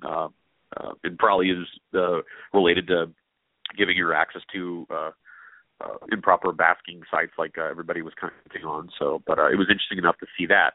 And then in the wild, a couple of years ago, I found a really young female that we were able to observe that had a clutch of eggs. It was probably her first clutch, and she could have been more than 6 feet, and she was probably maybe less than your wrist in diameter, a girth, and she was pretty small. We weren't able to really pull her out to see because she was really kind of defensive over the eggs because it was her first time, obviously, but she was pretty small, so that was pretty interesting to see because everything I've seen up until then was large animals. Let's see. Let me see what. Where's he at? There he is. Oh, sorry. Casper's taking a minute to load up here, of course. There he is. Casper. I'm back. Sorry, took a minute to load up there. What are your... Oh man, I'm sorry. I know it's late there for you. What are your thoughts on age and weight?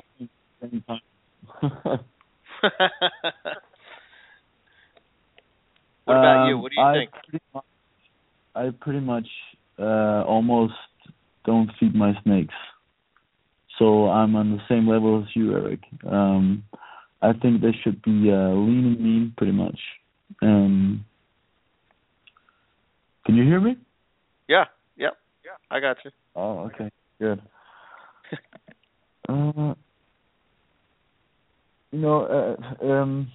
My snakes are. I never weigh my snakes. Pretty much, when I look at a snake, I can see when it's ready to breed. So, when I bred all my carpet pythons, I would never even measure them, their length. I would never weigh them. I could just tell them on their face. You know, as you have said sometimes before on other shows, you can just tell the thickness and the proportions from the head to the body. Yeah. And that's pretty much just a goal for me. So what I would suggest is not to feed your Boeleni, so it's a balloon heavy body and a small tiny head. That's not what they should look like. They should have a fist for a head, a long slender body. So that's what I'm going for. Right. And I have absolutely no clue on what my snakes even weigh. I've asked Frederick just because I was very curious about how big his animals were.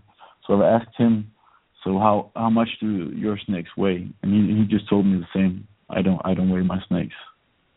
I can just tell. And I think we focus way too much on weights and length, as reptile keepers and snake keepers and breeders. And I think age is pretty much the most important factor when it comes for different species. Just like the bredli, they simply won't go before they're 5 years old. I think it's pretty much the same for Boeleni, 5, 6, 7 years old. I don't know. Of course, I've seen my male. He was super ready last year. He was cruising around in his cage, leaving sperm plugs, trying to court its height and stuff like that. But I think for females, they might need an extra year or two just to be totally in tune with their own follicular developments and all sorts of stuff. So, gotcha. So take your time with just like other scrub pythons and stuff. The bigger old Morelia, take your time and do not sell them after a couple of years because they're not like a carpet python or ball python that will breed almost instantly after you get the babies. So right, it's not for the faint-hearted. It's for the ones, the keepers that will last. And, right. And I think it's a good thing. Yeah. Yeah, so, absolutely. Okay. Very good. How about you, Chad? I would be honest to say that I don't think that the size has as much to do, or nearly as much to do, as age. I think it takes a while for these guys to become sexually mature, regardless of their size. I think age is the key with not only the Boelens, but a few other species that kind of come from that area. Ari said he saw a 6-foot female on eggs, but who knows how that 6-foot female is, because how much food does she actually get in the wild? How much does she consume? How large are the meals? I mean, that snake could have been 6, 7, 8 years old at only 6 foot. So honestly, I believe it's definitely more so age and allowing them to become sexually mature much more than just size. Because, I mean, you can power feed any snake to get it very large very fast, but that doesn't mean it's developed internally to be able to sexually reproduce successfully. So I definitely believe it's age, just giving them the time, way more than the actual size of the snake. Okay. Let me see what Frederick has to say. Frederick, what are your thoughts on age and weight? Obviously, Casper said you don't weigh your animals, but do you have any thoughts as far as when it comes to age? With my feeding regime, I feed my adults about every third week with quite small praise for the size. So I think in size-wise, I think they would be mature around 4 and 5 years of age in the way I am raising them, and about that I'm thinking about their size. So and actually my adults have stayed for quite a long in the same size, so they're not huge 3 meters long animals, and they're really they're on the right size I want them in. So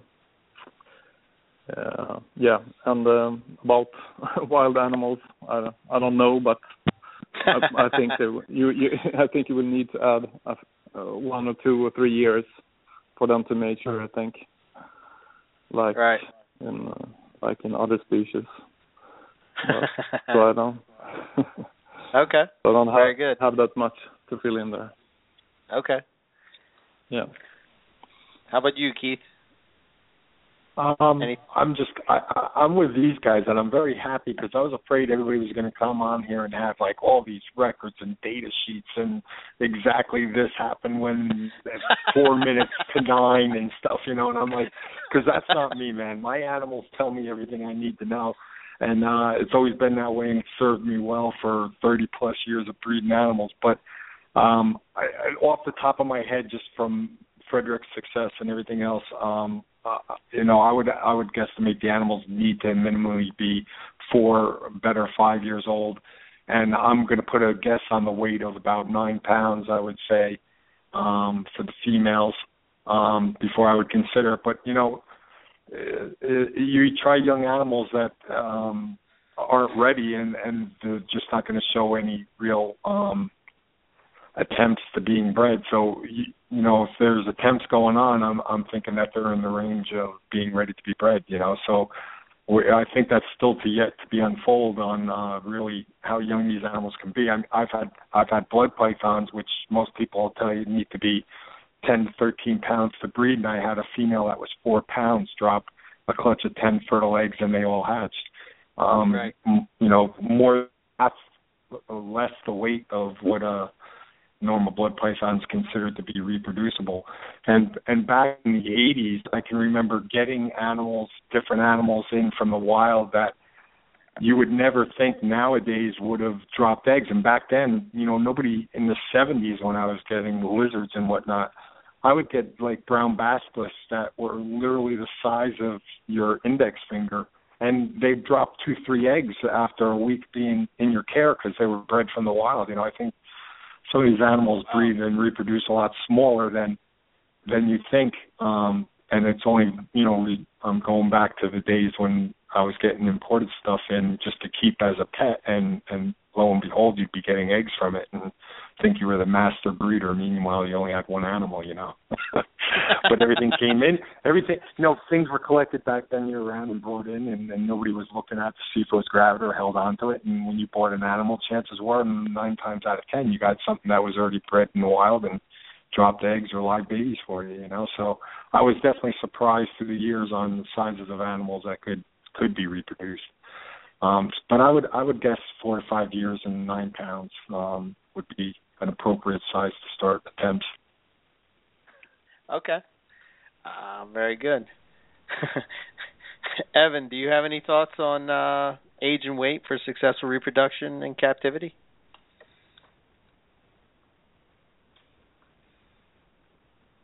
No.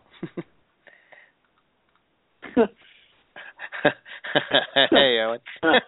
That's strike 2, Evan. So. Okay. All right.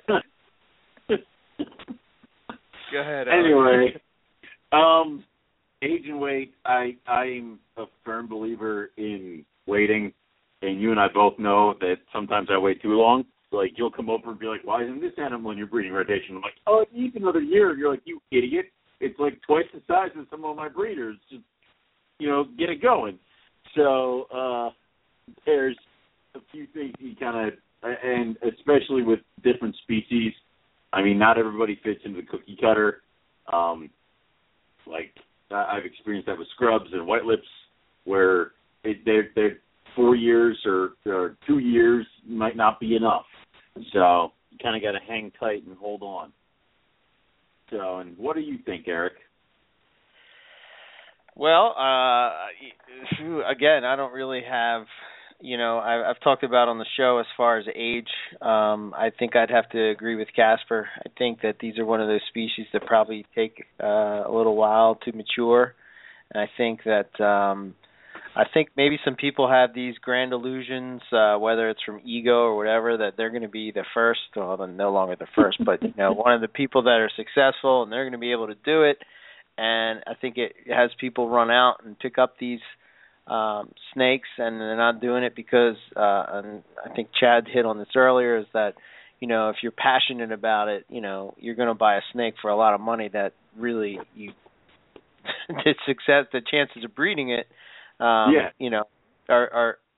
very slim, but right. So you have to really be into the species, and I think what happens is that I think it's similar to what you see in scrubs. People get rid of the scrubs before they're either acclimated to your environment, and I think that keeps people. They think that they're going to be able to churn them out, ball python style. Grow them up, feed them, put the food to them, blah, blah, blah, and I think that ultimately then it doesn't work out. A bad approach. What I find funny is that when you're at a reptile show, and if you go to a reptile show long enough, eventually you talk to a guy who is a friend of a friend who bred Bolins in his garage in, like, some place somewhere. And it's like, and you just listen to this guy talk, and you're like, really? You have to stroke your ego that much that you have, like, no freaking idea? Anyway. But, yeah. Let's yeah, I think that's a big thing, and I think that you have to. I think it's a patience thing. And I think that you see the people that work with this species in particular, really, for lack of a better term, geek out about the species and what makes the species tick. I mean, they're really trying to figure out what is going on and what are the cues, what are the signs, what are the all these little things that the animal will tell you. I mean, because basically, I would think that they're no different than any other type of animal in that they want to reproduce. I mean, everything on the planet is pretty much geared to want to reproduce. So it's just a matter of, giving it the right conditions for it to be successful. And I think one of the thoughts that they don't feel comfortable. I know we've talked about on the show multiple times where if they had a nest box and they were able to get down and feel secure, I think that comes with any species of python in particular, maybe any species of reptile, that they need to feel secure in order to reproduce. So definitely. That's my thoughts, Owen. Go ahead. All right. So the next question we're going to have for everybody here is what are your thoughts on the possibility of wild males having a territory, a specific range? I know Ari's probably got to seen this in person, but the other guys might have seen it just by interactions of their boys in the cages. So, Ari, do you think boys kind of have a range? Do they kind of travel pretty far distances to find girls and things like that? That's an awesome question. I don't know, flat out. I've been going to this site for the last 3 years now. I mean, I've seen snakes prior to that, but I've been going to this site for the last 3.5 years, where it's had this really healthy population of multiple animals that have been reproducing. In that time, I have never come across a male. I still have not come across a male on any of my trips, and I don't know if that's just because, seriously, and I don't know if that's just because I'm just beelining right to the nesting area, or if it's that they're not there. I don't know. I've got photographs that were sent to me from my guides of a pair breeding out in the wild, a couple pairs actually. So they're there. I mean, obviously they're getting it done because they're producing. What my gut is telling me, and this is just my personal opinion and observation, don't quote me on this, but I really think the females stay stationary in these nesting areas, and I think there's probably 3 to 4 females that are hanging out in an area probably, half the size of a football field, and it has perfect everything that they need, and they have nest sites, and they're using them over and over every year, or switching back and forth to other females in this area, and they leave scat, they leave sheds, and this has all been documented on my trips and just some of the writing and stuff I've done and in photographs, and they're leaving these biological markers out there for a reason. It could be either to ward off the other females saying, hey, this is my site, this is my area, stay back, or it could be a factor for males to cue in on when they're passing through the area. But ultimately, nobody really knows. And it's just one of those things that I'm always asking myself on these trips when I'm out there, because it's like I go out and I have a group of questions I always write down in my notebook with me, and then I sit there and I go through my questions, and I sit there on the side of this mountain looking at this animal, and I'm like, okay, I'm trying to answer this, and I'm like, I can't even answer the question at all. And then I start thinking of another question to answer that might help answer the first question that I was trying to answer. So nobody really knows. And I think over time we'll kind of understand it a little bit more. And, with this project that I've been working on late last year with trying to do a population study to kind of get an idea of what we're really looking at in this area, how many animals are actually there. I'm hoping that we will come on some males that are hanging out in the vicinity rather than maybe passing by. But I don't really know. I think obviously they're queuing in on something, and it's probably because it's interesting. Once you get to a certain level, a certain elevation level, you start seeing signs. And it's like right away, like, around that 65 to 7,500, you start looking around and you'll see scat.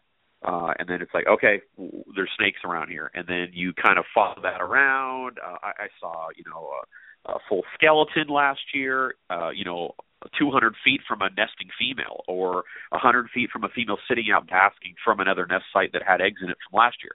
So they're leaving signs, they're leaving markers for males to find. That's my opinion.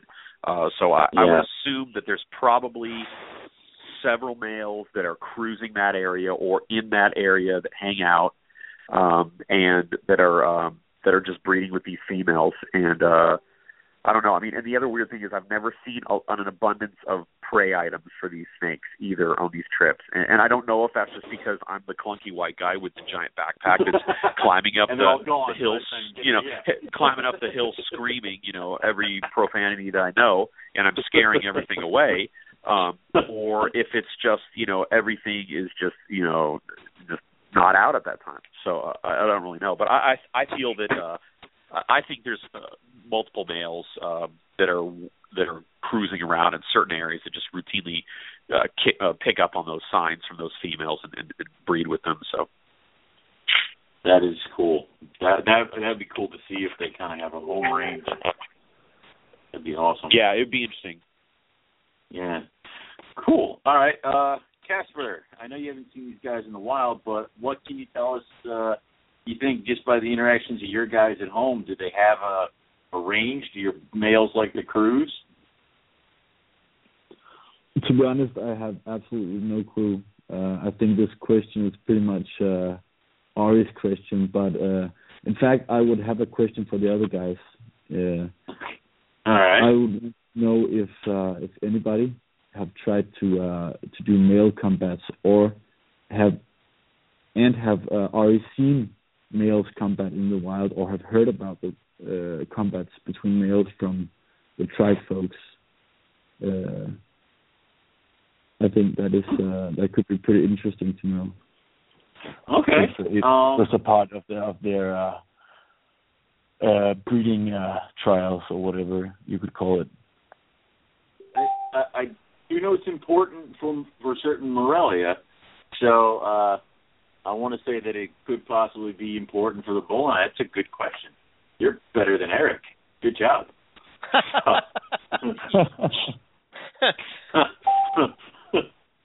I'm sorry. Ari, have you noticed male combat? Or heard of it? I've never seen it. Like I said, I haven't found a male. But I've been told stuff like that. That there's like one or two on a female. I'm actually, while I'm talking, I'm trying to find the photo that was sent to me so I can post it to the group for us to look at. But I've never witnessed it myself. But I mean, these are, like I said, like these are observations that I'm being told that are like a simple thing, simplistic ideas and concepts for these people to relay. So it's not like they're taking it out of context for saying, oh, he's asking me if this and that. It's like, oh, I saw 3 snakes that were twisted around one snake.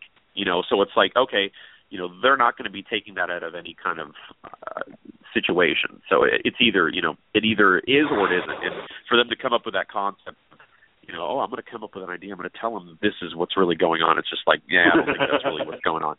So, I mean, I've tried it with captive animals, and I've never seen any like aggression or biting. I've seen that typical like arching of the back, that kind of real quick jetting kind of posture. But that was about it, and it wasn't really.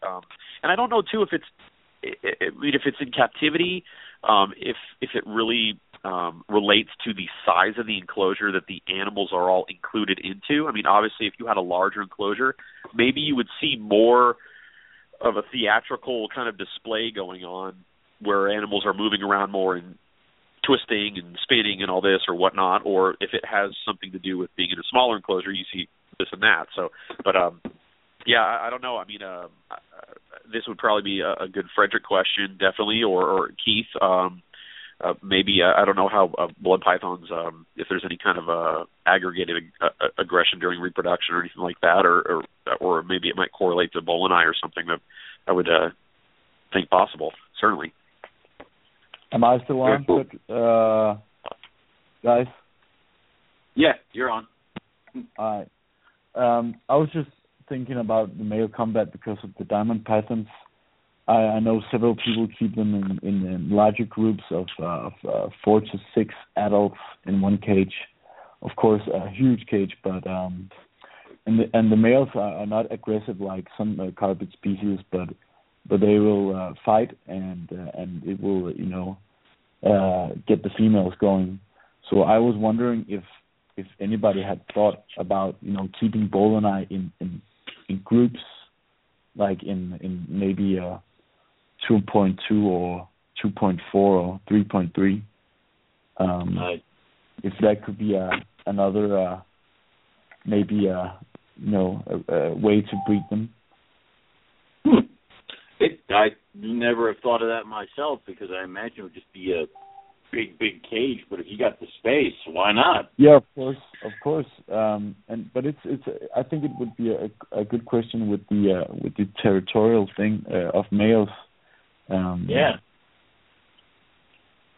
because if they're territorial, you'll definitely see it. What the other guys have to say about that, if they think it's a good idea, because it has always been a dream of mine to like make a huge cage with all sorts of awesome stuff in it and keep them in a large group, but I don't know if it would be effective or just a disaster. Right. we'll see. I mean, why not? You go do that, Casper, and we'll see how it goes. I mean, there has to be one that has to try it at some point. Yeah, it has to be somebody who does it. Yeah. So, very cool. Chad, what do you think about this? Do you see these guys kind of having a big home range and moving around a lot?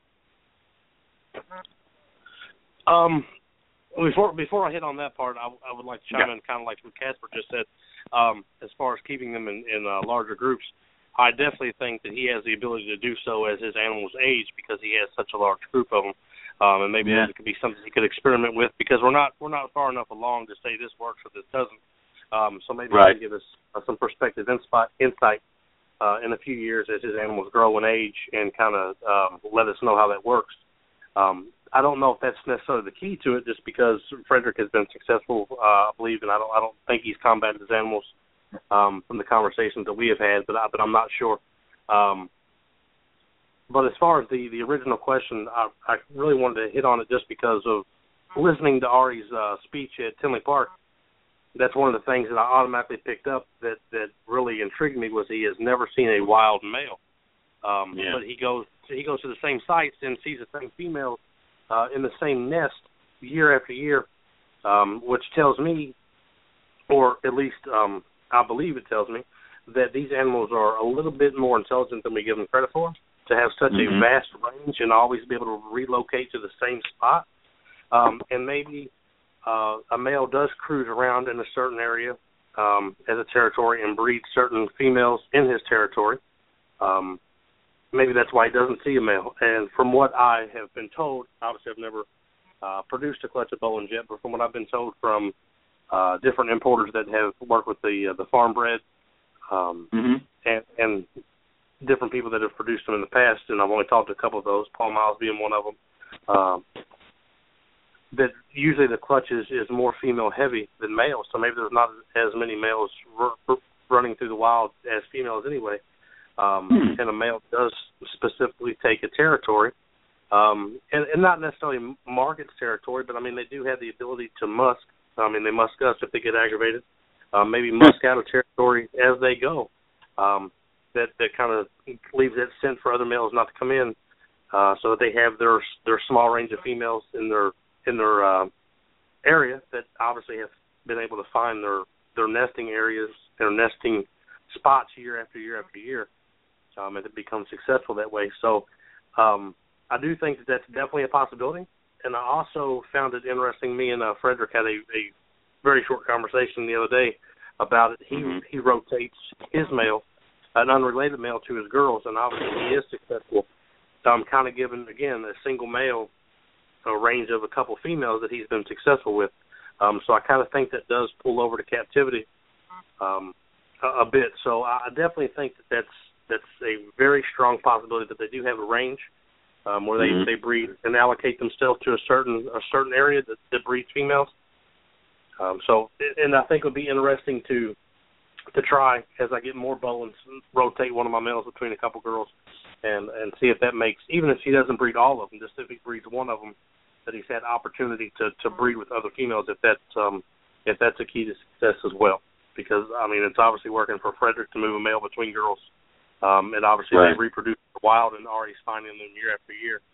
So maybe that's one of the keys. They have to have a rotation or a territory that they feel where they have ample opportunity to breed different females. I don't know, but I think it's a very strong possibility that it is a territorial thing with the species. Right. It makes sense if you're going to have to rotate multiple animals, and it's not like we haven't heard of reptiles crossing great distances or having, a set territory with all his girls. So, yeah, I can see that. That's kind of cool. Frederick, what do you think from just looking at your animals? Do you see your guys' cruise? Do you think that you need to have males in with different females or cycle the guys through? The first clutch I produced, I actually rotated both the females and the males into each other's enclosures, but and it worked fine the first year. But then the second and the third time, I actually let the female stay in her own enclosure just to make her feel like this is her nest or something, her territory. So I just rotated my unrelated male with the females. So and that has been working out fine, and doesn't seem to need another male to encourage breeding or get better results or anything. But I did actually get a video clip from Irie Gill at the London Zoo, and it was from their enclosure in the exhibition. It's quite a large enclosure, and they showed me the video with two males that were combating. And they were entwining together and raising up high and putting down each other. Really, really heavy fight. No biting or anything. Just trying to pull the other male down to the floor or the ground.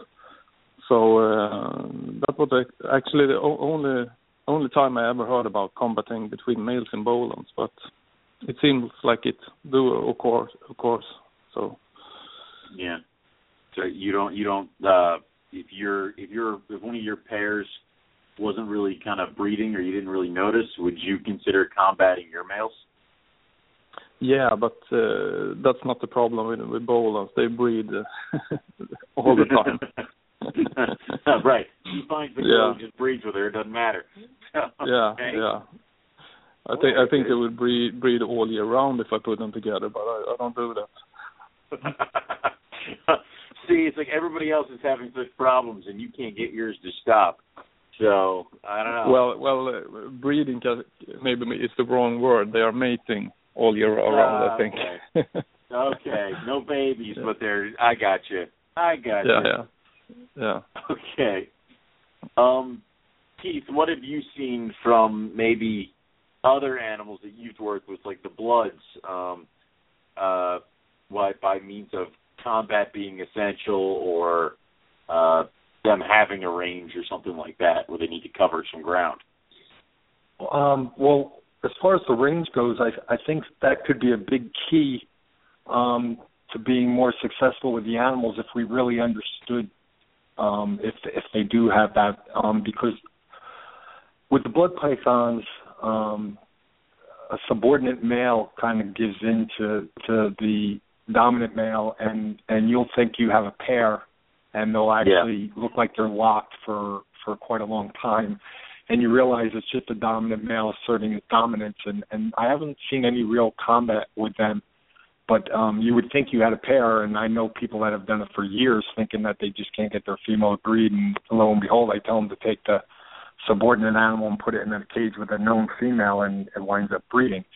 Bull and I, the reason I say that is because I go to sperm retention. I've had Bloods and I've had Burmese pythons lay a fertile clutch, not be with a male, and the following year give me another fertile clutch. They're masters at sperm retention. So if we knew if these males traveled looking for females that are in season, or do they travel and find females at just an opportunity and breed, and the female can retain sperm to the correct time when it's good for her to produce her clutch of eggs.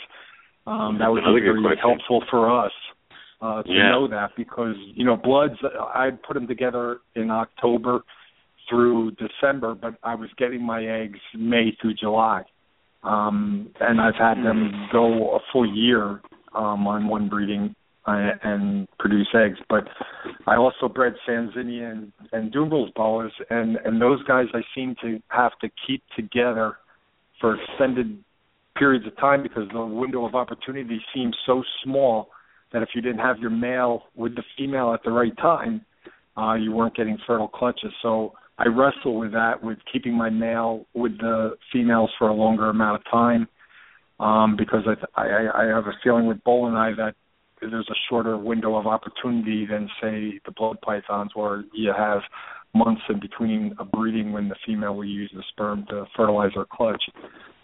I do like Frederick was saying, though, I started introducing my males to the females based on things that I've heard from Ari and feeling that the males are more on the prowl and the females retain in their local area and the males find them. And I do notice my males are a little bit more aggressive breeding when I do that scenario. I've even had males, I showed a picture on Ari's site where the male is actually curled over his own back and he's using his spurs and spurring himself because he's so worked up being put into that female's cage.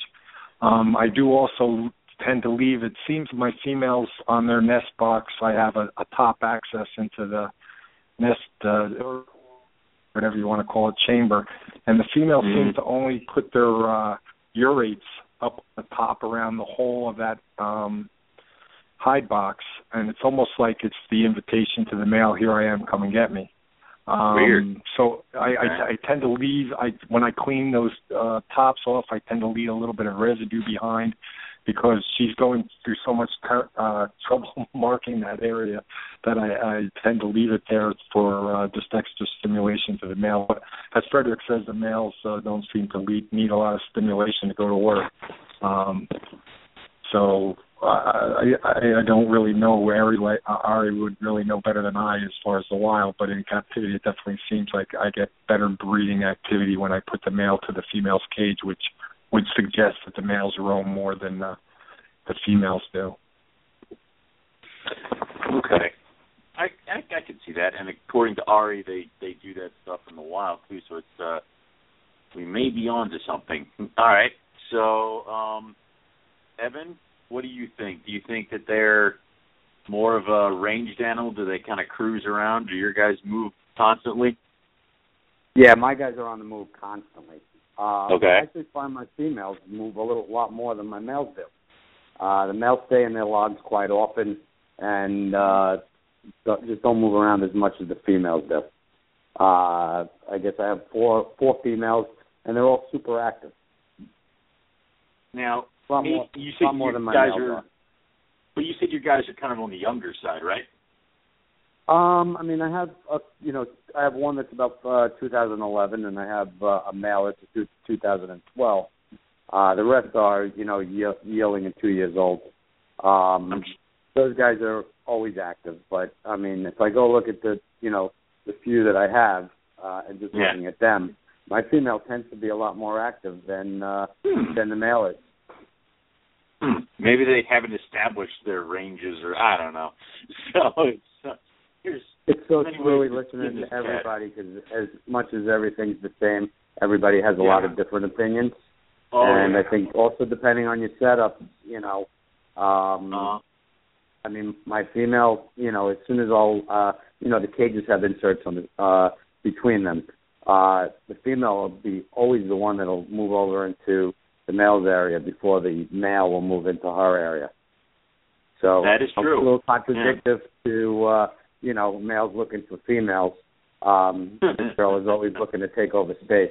And, it's funny when I do that and I let them together, for a day or so, I find that the females, and they have a couple of different spots that they can, hide in their cages, in their closures, but the female always goes to that male's favorite spot, and the male gets pushed to the other side to where the female,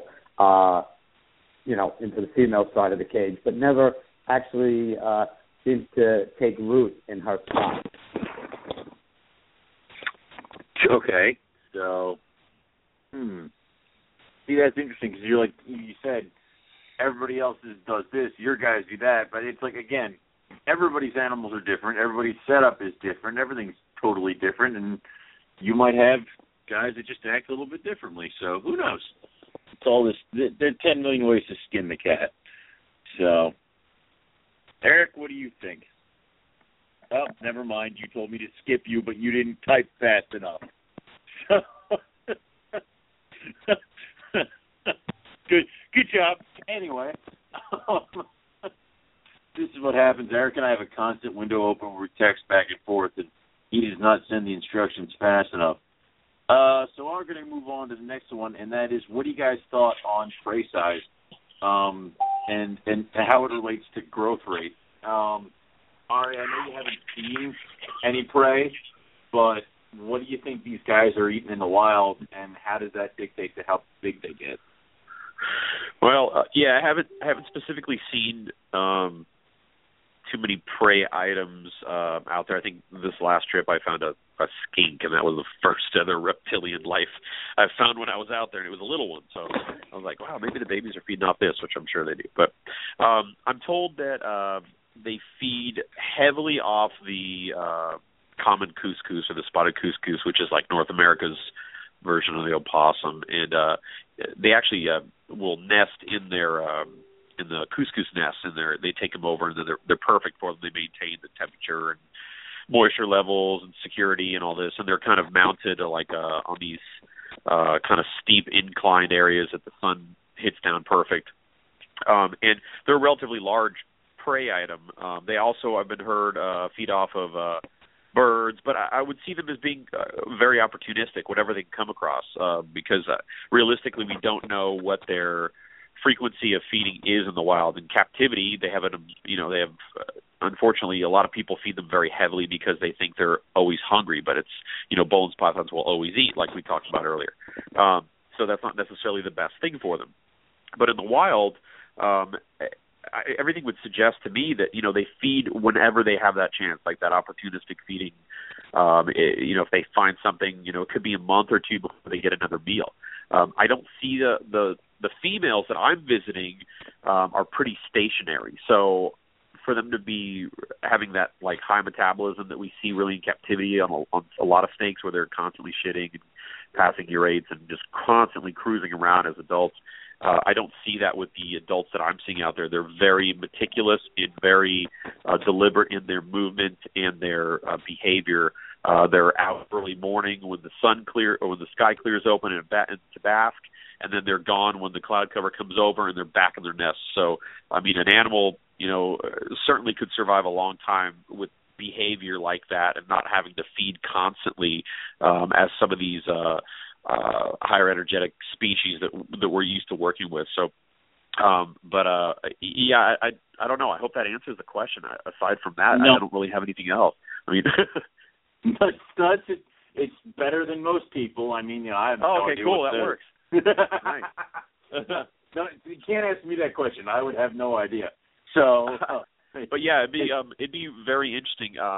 I've thought of doing like a stomach content analysis, which would be neat. And I've talked to a lot of the guides and the hunters out there. And, if they've caught one, if I come across, they hear them coming, they're like, oh, we'll find one. I'm like, no, don't catch it. Leave it where it's at. I don't want to disturb it. I want to observe it, what it's doing naturally. And that way I can, see what's going on. So don't bother. But they've told me that before I've come out there, they've seen animals and they've, picked it up and it's regurged like a couscous or a bird or something like that. But, 9 out of 10 times it's a couscous that comes out.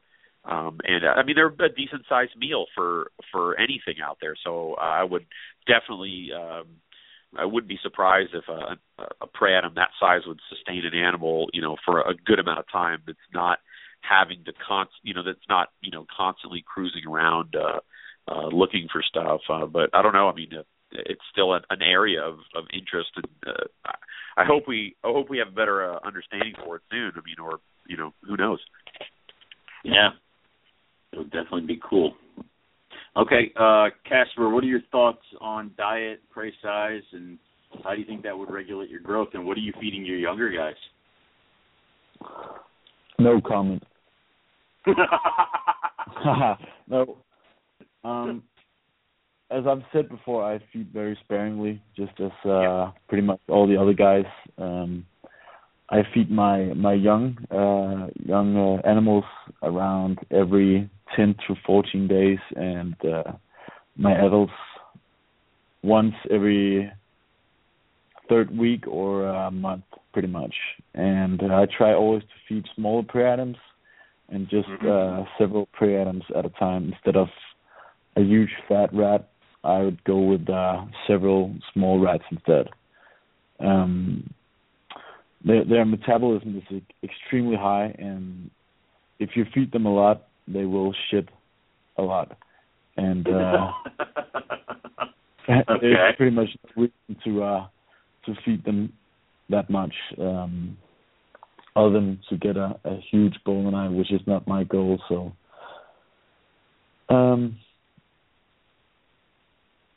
that's pretty much it. I think they will grow a way more healthy rate if you feed them this way instead of feeding them a lot. And as we have said before, if you feed them a lot, they will not get very old and probably die of fatty liver or something like that, and get a lot of weird diseases, which will not happen to healthy, slender specimens that eat a lot less and will get a lot older. Just like, as Eric have said before, small Chinese people that don't eat a lot, they always get like 120 years old, and fat people that eat pizza three times a day, they tend not to get over 50. Yeah. So, yeah. I'm pretty sure he stole that one from Nick, but we'll give that one to Eric this time. That's just a fantastic quote because it's so right, and we often forget about the whole feeding regime and how you should do it because we just want to feed our snakes. True. That's yeah. True. All right. So I don't have a comment about their growth rate because I have not kept them long enough to really know how different they grow if you feed them different kinds of prey. And I've only fed them quails and small rats, and pretty much I've done that with all animals. I've never tried to feed them big prey items. So I can't compare to how they would grow in that order compared to what I do. So very cool. So, Eric, did you have something or? No. I thought you were commenting. Yeah, so you back in the basement. Anyway, Chad, how about you? What do you? How do you feel about your guys with the prey items, with the size, and how their growth is affected? Small, diverse items. Like I said earlier, I do small rats, medium rats, chicks, and quail. I feed them the exact same thing. If I do a small rat, they both get a small rat that meal. If I do a chick, they both get a chick, etc. As far as growth rate, my female is definitely girthier than my male. They eat the exact same thing, but she definitely has more size. They're the same length, but she does have a heavier body mass, but it's not heavy in an unhealthy way, as we spoke on earlier. She's a lean, healthy, muscular toned snake. Where he's the same way, he's just not as girthy. But yeah, definitely smaller, diverse meals on not a frequent basis, but like I said, I feed them a little less than I do everything else, but on a regular basis. I feed them every 10 days, but sometimes a chick or a quail only weighs, a few ounces, so they're not getting big meals every 10 days. They're not getting heavy meals. I mean, the biggest thing is a medium rat, and I think my medium rats are usually about 125 grams, 130 grams, something like that. So that's the biggest meal they ever get. Small, diverse meals on a fairly regular schedule, and I believe the snakes are healthier that way. You have a higher chance of being successful in breeding if you keep them healthy on smaller, diverse meals.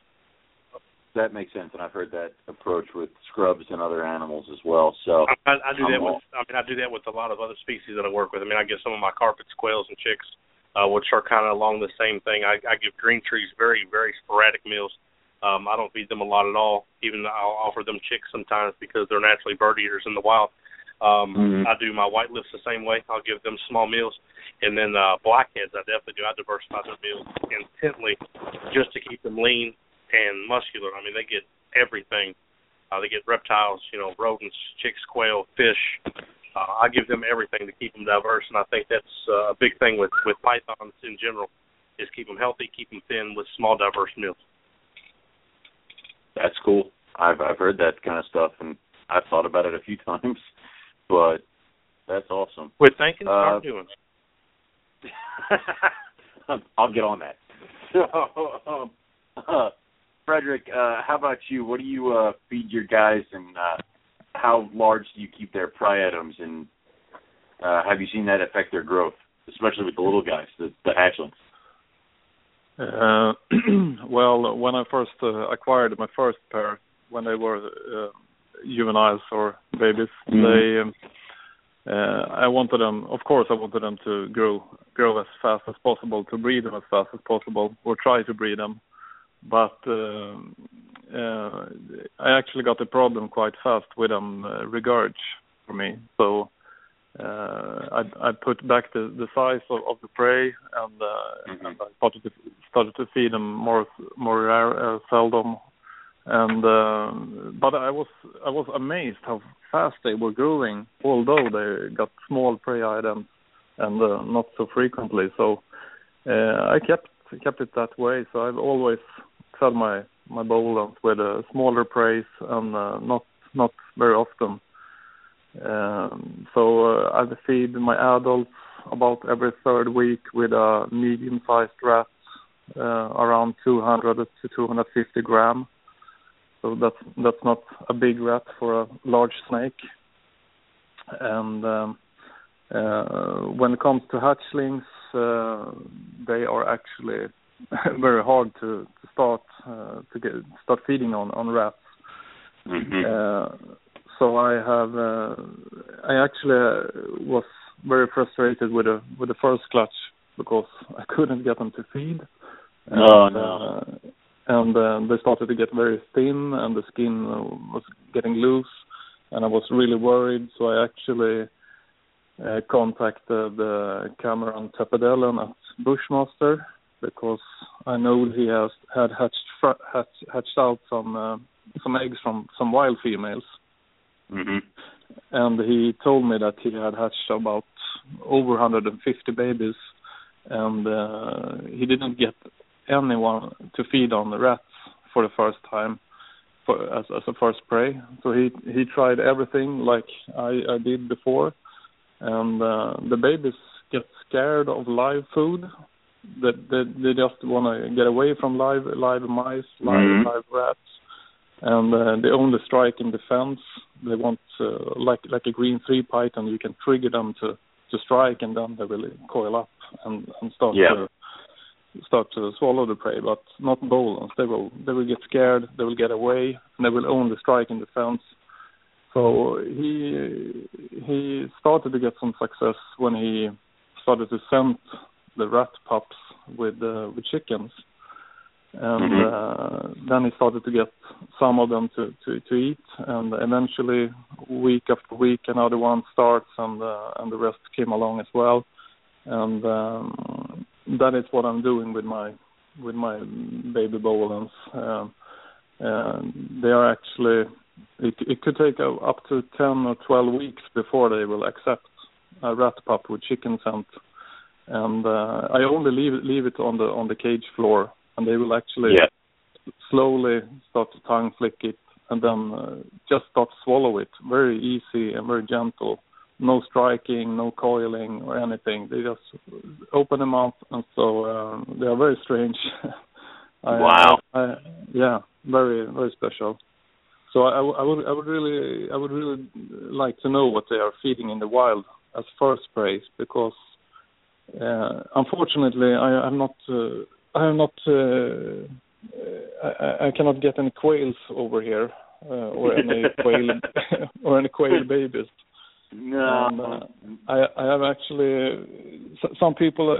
There's been a lot of people contacting me for around the world, and some people they have bought some import babies, and they contact me. They're frustrated. They are not feeding, and I'm trying to explain about the chicken scent method with the rat pups.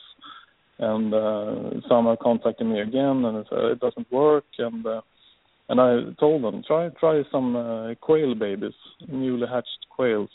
And then I've actually heard that they have actually striked the prey and coiled up around it. So it seems like that's more like that's something they really like. Yeah. So more natural, I guess. Yeah. So, cool. But that's my experience. Awesome. So big growth rate despite having smaller prey. That's kind of cool. So, Keith, what have you seen when it comes to feeding Boelens their prey items as opposed to other animals you've had in your collection? Well, like everybody says, they will not refuse a meal. I mean, when you open the door, that's what they're looking for. They're coming out. They're either saying, who's coming into my territory, or what do you have in your hand that's going to be good to eat? You know, they definitely are looking for food all the time. But I keep my prey items smaller, on the smaller side too. But there's a lot of factors that go into your feeding regimes of your animals other than size or frequency. I mean, the temperatures that we keep the animals and other variables come into play for how they're utilizing the food that we're giving them efficiently to go into growth and not becoming obese. So I try to look at all the factors, but I definitely keep the animals on the smaller side. And like Chad said, I try to do diversity, but the way I do diversity is, and a lot of this stuff is just to make me feel better, I'm sure, than the animals. But you know, it's part of the hobby, right? I mean, I always say, like tropical fish. You know, people in tropical fish, they'll spend $10,000 on a setup to keep $100 animal. Where in the reptile trade, we don't have that mentality. We spend $10,000 on an animal to keep it in a $10 plastic tub. You know, so. Yeah, a lot of the mentality going into the hobby is, I think, just for us to feel better about ourselves. So with my prey, I have a local breeder that breeds all my rodents for me. And when I was with blood pythons, you know, I was buying 1,000 rats at a time or whatever. But now, you know, I'm buying 20 rodents a week or whatever. But I get them alive, and I can feed them different things to basically gut load them with different things throughout the year so that they're getting a varied diet, you know. So I experiment with that, and like I say, it's probably for more me just playing around with things than the needs of the animal. But I do agree with Chad that diversity is very good, and I do feed smaller items. One thing I did want to comment on, though, is, and I don't know if Frederick has tried this, but with young animals that are especially nervous or skittish, like blood pythons, are extremely most people think of them as aggressive animals, but it's really that they're insecure and nervous animals, and that's why they're so aggressive. And once you learn to get around that, you know, you can handle your animals without a problem whatsoever. But with the babies, when I've found animals that are shy and reclusive like that and are straight feeders and usually are shut down at the slightest disturbance, what I would do is I'd give them a small plastic hide, and we'd fill their Tupperware with sphagnum moss, dry sphagnum moss, and the animal would get secure in that situation and eventually start sticking its head out in a hunting mode. And when you put a small rodent in that container, the rodent would be walking on that sphagnum moss, but the snake felt secure, and it almost acted like a spider web, like it.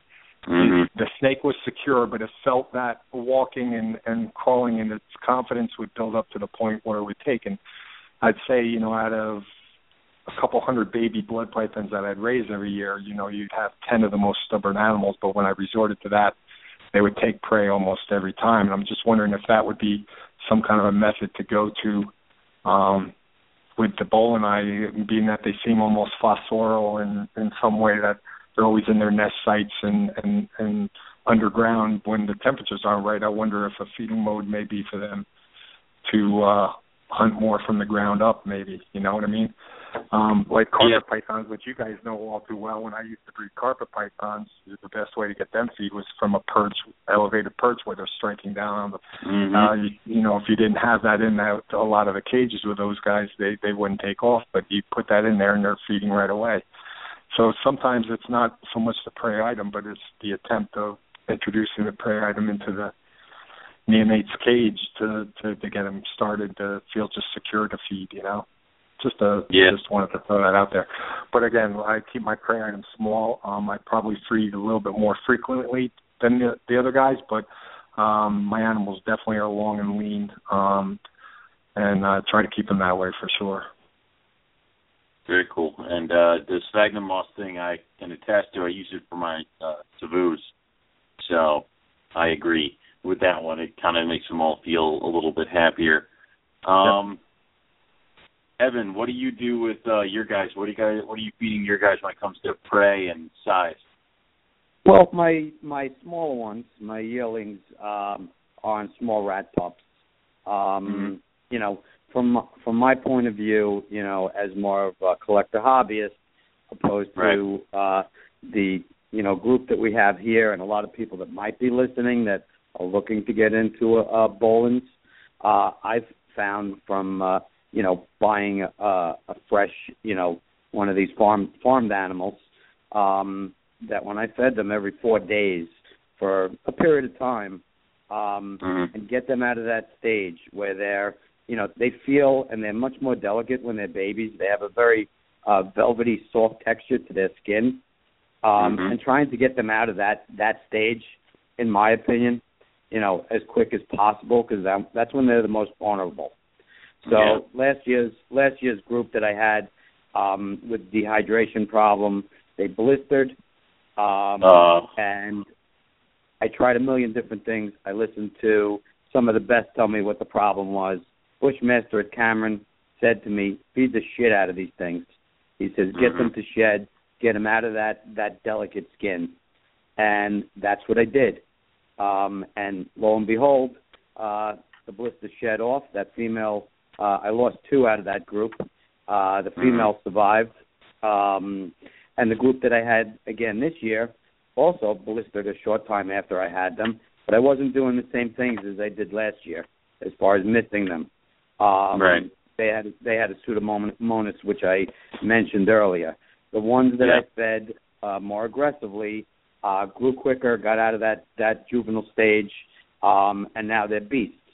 As far as my adults, I feed them, every 10 days or so. Not huge meals.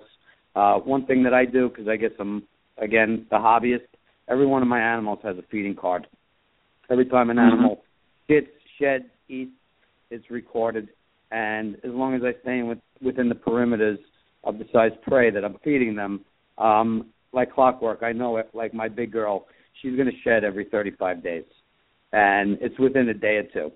And getting the animals into that type of cycle, gives me that comfortability that they're in good condition, they're growing the right way, and the consistency.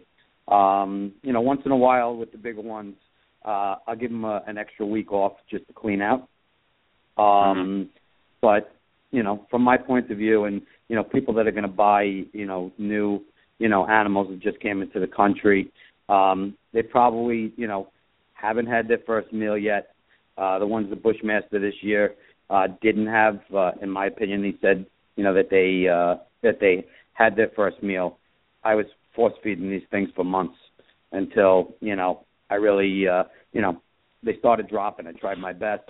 I had already done cultures and whatnot, but feeding them at the beginning and getting them out of that fragile stage, get them stronger. And once they get to that point, they're going to eat and they're going to be nice. They're going to be just aggressive babies that are going to do well and easy to deal with at that point. Getting them started, that's the hard part. The quail is a big factor, and scenting them at the beginning. They tend to like rats rather than mice at the beginning, but the scenting is a big thing. I actually found using cutting the animal open and just smearing the liver or the kidney of the quail. I got a better response doing that than just keeping the animal hot and defrosting them both together.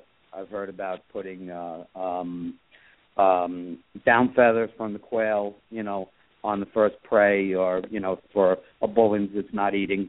But I found, the blood and the kidney, I got a completely different response, which was, either that response where they just nudgel up and open their mouths and just take it daintily, or they come at it like a mamba. And a big difference. But, again, my next group of, yearlings that I'll, come across the next time they're in the country, next time Cameron has, I'm just, feeding them as much as you can and not overdoing it. Right. Cameron again said to me every 4 days, and I did that, and the snakes survived. There were no issues, no problems. But the ones that are coming in fresh, they still are fragile. Yeah, I'd say they are, and I've seen that. That skin is easily tearable and very, very soft. So you kind of got to watch that stuff. I actually had one that shed. That was the last of the 4 that were not doing well. And when he actually shed, his skin came off with his shed. And, that was, part of the whole dehydration thing that I think these Bolins, that occurs in them in the beginning. A lot of water is, essential also for them.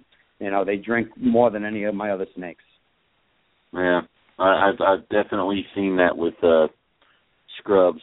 So, and I've seen that personally, where I ended up ripping the side of a Moluccan, just our whole skin came right off, and that was they are very fragile.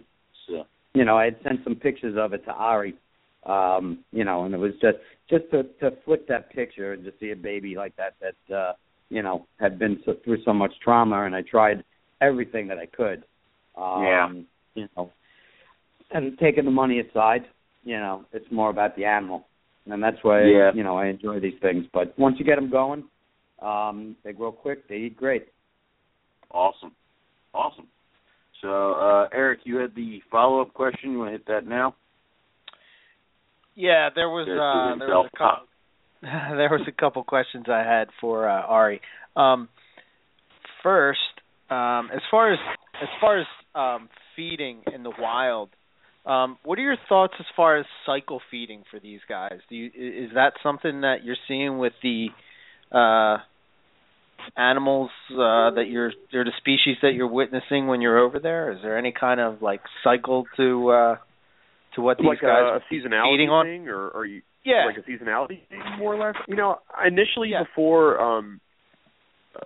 Frederick made us all look bad and started producing them, I thought maybe that because I was thinking that we're obviously overlooking something, and maybe there's an environmental stimuli that's really being a trigger to allow the females to go all the way, or something we're just missing, because kind of trying to think of that box. And one of the things I thought of was, a seasonality with abundance of food for different times of the year, signaling, for the female to kind of load up on fat storage because she knows she's going to be sitting in a hole with some eggs or whatever, or she's going to more or less produce during a time when there's going to be an abundance of baby birds or fledglings or young rodents in the spring or something like that for the babies to hatch out and start feeding on. But I've never seen anything that's been out of the ordinary as far as a seasonality or a time of the year where I'm seeing more birds or more mammals or anything like that. It's just a really interesting part of the world, and I'm sure the area I'm at, because I get so many people ask me, it's like oh, have you seen any scrubs while you're there? Have you seen any of this and that? It's like I'm not looking for any of that stuff. I'm straight Bolins all the way up, and it's like and I could have blinders on from I could be walking next to the abominable snowman and not even know it. But I've never seen anything really to answer your question. Oh, sweet, cool. We can do that too. Well, we'll have to let Frederick go to sleep before, because I feel bad that he's still up. So Casper, I can care less about because he's taking the day off. So, but I've never really seen anything to suggest that there is. But I'm not there every day. I've been there pretty much every month of the year except for a couple months in. Even the rain and all that stuff, the temperature is pretty consistent throughout the year. It might rain a little bit more, it might be a little colder, it might be a little longer where it's colder, it might be a little longer where it's rainier. But I've never seen anything to really suggest that there was, but I certainly wouldn't say that there isn't. As with anything, so I don't know. Dietary consumption and what they're feeding on in the wild has always been a really interesting area for me to follow through with. It's just like 2 lifetimes it'll take, if that, if maybe even more, to be able to really understand it all the way. Just with being able to observe them. That's just a tough one. Cool. Awesome. All right, Owen, you hit on Graham's question, and then we'll. Then we got to let people who live across oceans go to bed. So, the Graham's question is he'd like to ask if the ambient temperature method works for raising these animals up to adulthood, or do they need a hot spot and a cold end? With them being you misspelled mountain, species that are subject to cold periods at different altitudes and are actively shy away from hot spots, or do they bask for a few hours a day? Say, a diamond python, with them and with larger prey items, will they kind of bask out? I guess basically what he's saying is, can you do that ambient temperature? My room is set for this much, and whatever may happen is happening, or do these guys need a hot spot? I guess we'll start with Ari. Oh, okay. It's a really good question, and there's several questions that are in that. I'll try to hit it as quick as I can so everybody gets a stab at it. I think once again, kind of like what we initially were talking about, trying to replicate this exact environment is just, it's a difficult task, and I don't know if it's a task that you can even actually do accurately. So, I mean, obviously, I would suggest if you were maintaining animals, and as with how I've done with my animals, and I know a lot of other people have as well, is maintain the animal how you're going to want to maintain the animal as it's an adult. I definitely would provide access to certain things that you're going to want to provide later on in life. That's my personal opinion. If I'm going to be allowing this animal to bask, I'm going to be providing a bask site. If I'm going to allow this animal to have a nest box, I'm going to have a nest box when it's a young animal. So it has that as it's growing, as it's maturing, as you're learning to distinguish different behavior with the animal while it's in your possession and such. So there's mine in a nutshell, so that way you can jump on to the next person. All right, well, Casper bailed on us because he's... Casper. I know.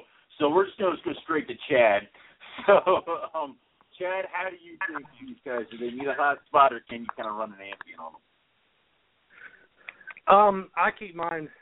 I do give everything a hot spot, but with the Bolins, I do keep the hot spot cooler than I do everything else, with the exception of the Moluccans. Like I said, their hot spot's only about 80 degrees. Otherwise, I just let everything run ambient. But I do offer the same thing from babies to adults. And like I said, I've only got the pair, and I've kept them the same way the entire time from when I first got them when they were just a few weeks old. I put them a hot spot in there. I kept them in one of the Sterlite like square boxes, not a tub, but I guess it's probably about 20 inches tall or so. Mounted with some PVC perches in there. Put a small hide box in with a warm spot, and then everything else I just let them maintain an ambient room temperature. I do the same thing with them now. They have a hide box or a nesting box, whatever you want to call it. A small warm spot in their cage, and everything else runs ambient. And the way that I've got them set up, I have it so a bit of a breeze comes on one side of their cage to keep them in the mid to high 60s, the other side of the cage, so that they always have that cooler area to go to. And believe it or not, that area of my cage always stays a little bit. I keep the water bow on that side, so it always stays a bit more humid on that side of the cage than the other. And they a lot of times they stay on that side of the cage more, even though their nest box is more so in the middle and kind of creeps over to the warmer side. But I definitely agree with the ambient mostly, but I still give them a hot spot. But I don't have a heavy basking area, to be honest with you. The only lighting I actually use on these guys is the UV. I use a Zoom Ed 10. I don't actually have a basking area, just a warm spot. Cool. Okay, so that's a little bit of a different, but they do tend to like the cooler sides. So okay, very cool. Yep. So Frederick, how about you? Do you provide your guys a basking spot, or do you kind of just let them do it whatever the room temperature's at? My baby snakes are kept in the room temperatures. They don't have a hot spot or anything. I just I can't do this in Fahrenheit, but I have around 27 degrees Celsius during the days and around 24 degrees Celsius during night for them, and they are thriving and doing fine. So when I get a little bit bigger, I move them to a larger cage where I can offer a hotspot. So that's the way I'm doing. But I was going to round this up a little bit quick because I really need to go to bed and get some sleep for work. And I just want to thank everyone, and I would also like to say that I will soon have an auction of one of my baby Bolens, and I will auction it out, and all of the funds are going to Ari's project with research in the wild. Wow. So I hope you're the man. Everyone can, yeah. So I hope everyone it's can. It's just because you're sleepy. You don't know what you're talking about. Yeah, he's lost his mind. Wow. Well, I think I've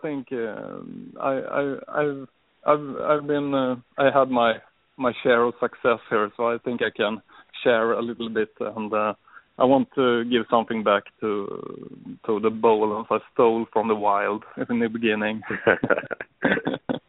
That's incredible. That's awesome. Yeah. So we'll. I really appreciate that, Frederick. It's like I said earlier. It's just awesome that we were able to get this group together and just kind of, answer or try to help answer a lot of these questions and just talk openly, and just a bunch of friends just enjoying what we do. And I mean, that's what it's all about. That's what it's always been about for me, and it's just really a great thing. I'm hoping because we did this, it's really going to just open up opportunity for other people and for everybody else. So that's a good thing. Yeah, and I was thinking this auction could be going worldwide, because I think I can bring it to the NRBC show in the States in February, I think. So yeah. Oh no. So this is a horrible thing. Get the checkbook out, Owen. No, you'll burn it. And so stay tuned for my reptile site on Facebook, where I'm going to put it up pretty soon. So. Oh, Chad's already putting bids in. That's good. It's very good cost. Yeah, that's good. I appreciate that. Wow. Yeah. So we'll definitely link all that on Morelia Pick of the Week and all the Facebook pages for the radio show. Try to get as much traffic over there, although I doubt you'll need that much help. It's just once someone says Bolen's auction, I'm pretty sure they're going to be coming out of the woodworks for that one. So that's awesome. Yeah, it would be nice to see what happens. So I'm just going to round this up and go to bed. So yes. Yeah. Thank you, guys. Yep. Yeah. Yeah, we'll talk later. Okay. All right. Thanks. Okay. Frederick. Bye-bye. Good night. Good night. All right. So I guess we'll keep moving down the list real quick. Hit me. Yeah. Damn it, Eric! You don't mute people too early. Keith, what do you think about the ambient temperature versus if you have to provide these guys a hot spot when you're raising them up? I told you guys I got a tough act to follow coming after Frederick and his advice. It's hard to follow up on that. I have a super sophisticated method of ambient temperatures in my room. It's called a window, and high end. Yeah, I'm lucky. I'm lucky that the cow and the placement of my room and everything else for the Bolen eye, that the window method is working wonderful for me. My highest temps in the room ambient are 72, and like I say, I can go down into the 40s if I want at night. So I'm just using that, and the animals that I've had and raised have all been black already. They weren't red phased like what Evan has worked with. His insight on that was very helpful to me going forward, I hope. But the animals at the black stage are already pretty established, and I cycle them just as my adults because I definitely believe that years of being in the same routine is going to be very helpful for breeding attempts down the road. So I cycle all my animals, so whether they're a year old or 10 years old, they're all cycling the same. And I'll wrap that up because I know you guys are getting tight on time. Just a little bit. So, Evan, real quick, how do you worry about the heat with your guys? Do you just keep it kind of ambient, or do you give your guys a hot spot? My guys, there is a hot spot. I mean, I keep their enclosures around 84, as their basking spot, but, their hide spots and, the bottom of their enclosures are between 79 and 80 degrees, and the ambient temperature in the room itself is anywhere from 76 to 78. Okay. So it's about the same. Pretty consistent, not too hot for any of them. Although, Casper had said to me when we first met, I do keep the babies just a little bit warmer, and it tends to stimulate them. They're a little bit more active. So the babies I've kept, as far as, those captive bred imports, I've kept them, 86, 87 in a hot spot. But still the bottom of their enclosures are, between 79 and 80 degrees. Okay. Sounds pretty much like Python ambient temperature stuff, so cool. Yep. So, all right, real quick, before we run out of time, we're pretty much going to blitz down the list, and everybody can toss out their information, what the hell they're doing, what they're excited about, and anything else they want to throw out there. So let's start at the top. Ari, go ahead. I've got a first off, sorry it's late, a great Facebook group that I've gotten up. I think it's been up for a little over a year now. We've got like over 1,300 members, and it's just like fantastic. It's a place for people to come and talk about Boelen's pythons. I'm posting, new data on there that I'm finding for my trips, and Frederick's on there, Chad's on there, Evan's on there, Keith's on there. Casper's on there. We're all, everybody aside from, the people that you're listening to tonight, we've got all these phenomenal questions that are constantly on there. So check it out. It's brain fart. The Boelen's Python Somalia Boeleni group, and you're welcome to come on there and just, you don't feel threatened at all by being on this kind of a site. It's for everybody with any kind of intent of any sort, as long as it's for enjoying these snakes. You don't have to be an expert by any means. I also have a GoFundMe set up for my research stuff that really, really helps out, and it's posted up on that site as well. If you're interested in donating, it's always greatly appreciated. And I've got another trip coming up in January that I'll be heading back out for a couple of weeks and visiting another spot and checking some more population stuff and posting more stuff up there for everybody to enjoy. And wrapping up this book the end of next month, finally. So it should be good too. So on to the next. Cool. Good to have you back on when you get the book done. All right. So, Skip, Casper, Chad, what's going on with you and all your stuff, and what do you want to throw out there? I'm in the cool down period right now, cooling everything down. Working to obviously try to reproduce the Boelens this year. If you want to reach out to me, you can get on my website, chadgrayreptile.com, or message me through Facebook, Chad Gray Reptiles. All my contact info is on there. But I don't want to elaborate too much on myself because that's not what this particular show is about. I just kind of want to re-elaborate what Ari said. Just definitely we need to keep funding his research. His knowledge and what he's learning is imperative to us as keepers and breeders with the further existence of the species. So definitely check out his GoFundMe or even maybe buy one of the awesome skulls that he's producing down there just to help fund the research that he's providing. obviously another book is coming out. So anything that we can do to help further him along in the field that gives us knowledge and information as he comes back and learns more, let's definitely try to support that. So I definitely appreciate you guys having me on the show and getting to chat with all you guys. So I really appreciate it, man. Let's just keep moving forward with the species and helping Ari get over there and learn as much information as he can to come back and share with us. Very cool. Awesome. Very cool. And I'm on way too many at Chad's list as it is. So if he starts breeding Bolins, I'm going to be in big trouble. So all right. So let's go to Keith. Why don't you toss out what's going on with you out there? Well, Bull and I are my focus. Tree boas are my second passion nowadays.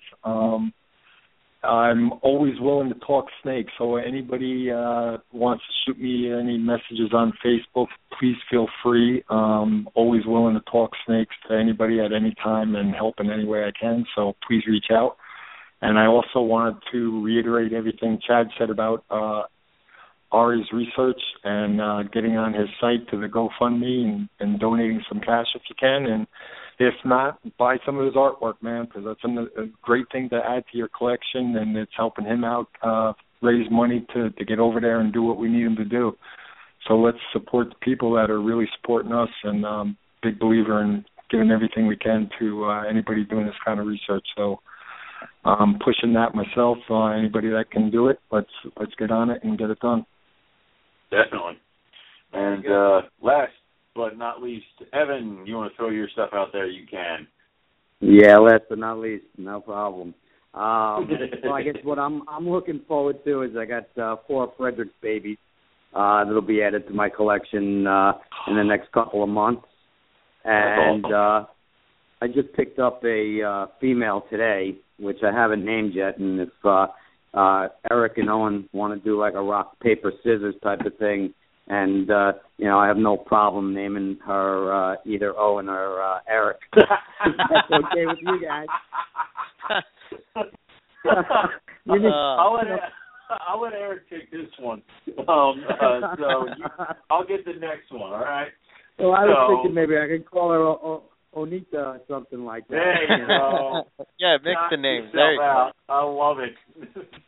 But, overall, I'm making the best effort to travel a little bit, to make shows that are not, local to me, like our White Plains or Hamburg shows, but I'll be at the Reptile Super Show in California, in L.A. In January, and also I'll make my way, if Frederick's serious about, stepping onto American soil, I'll be out there at that NARCB that he'll be attending. And, trying to talk Bolins as much as possible and, doing the snake thing. Awesome. So, awesome. Eric, it is. I'll show you guys a picture of the feeding card. There you go. Yep. Good man. Very cool. So, all right. We have absolutely 2 minutes before we go.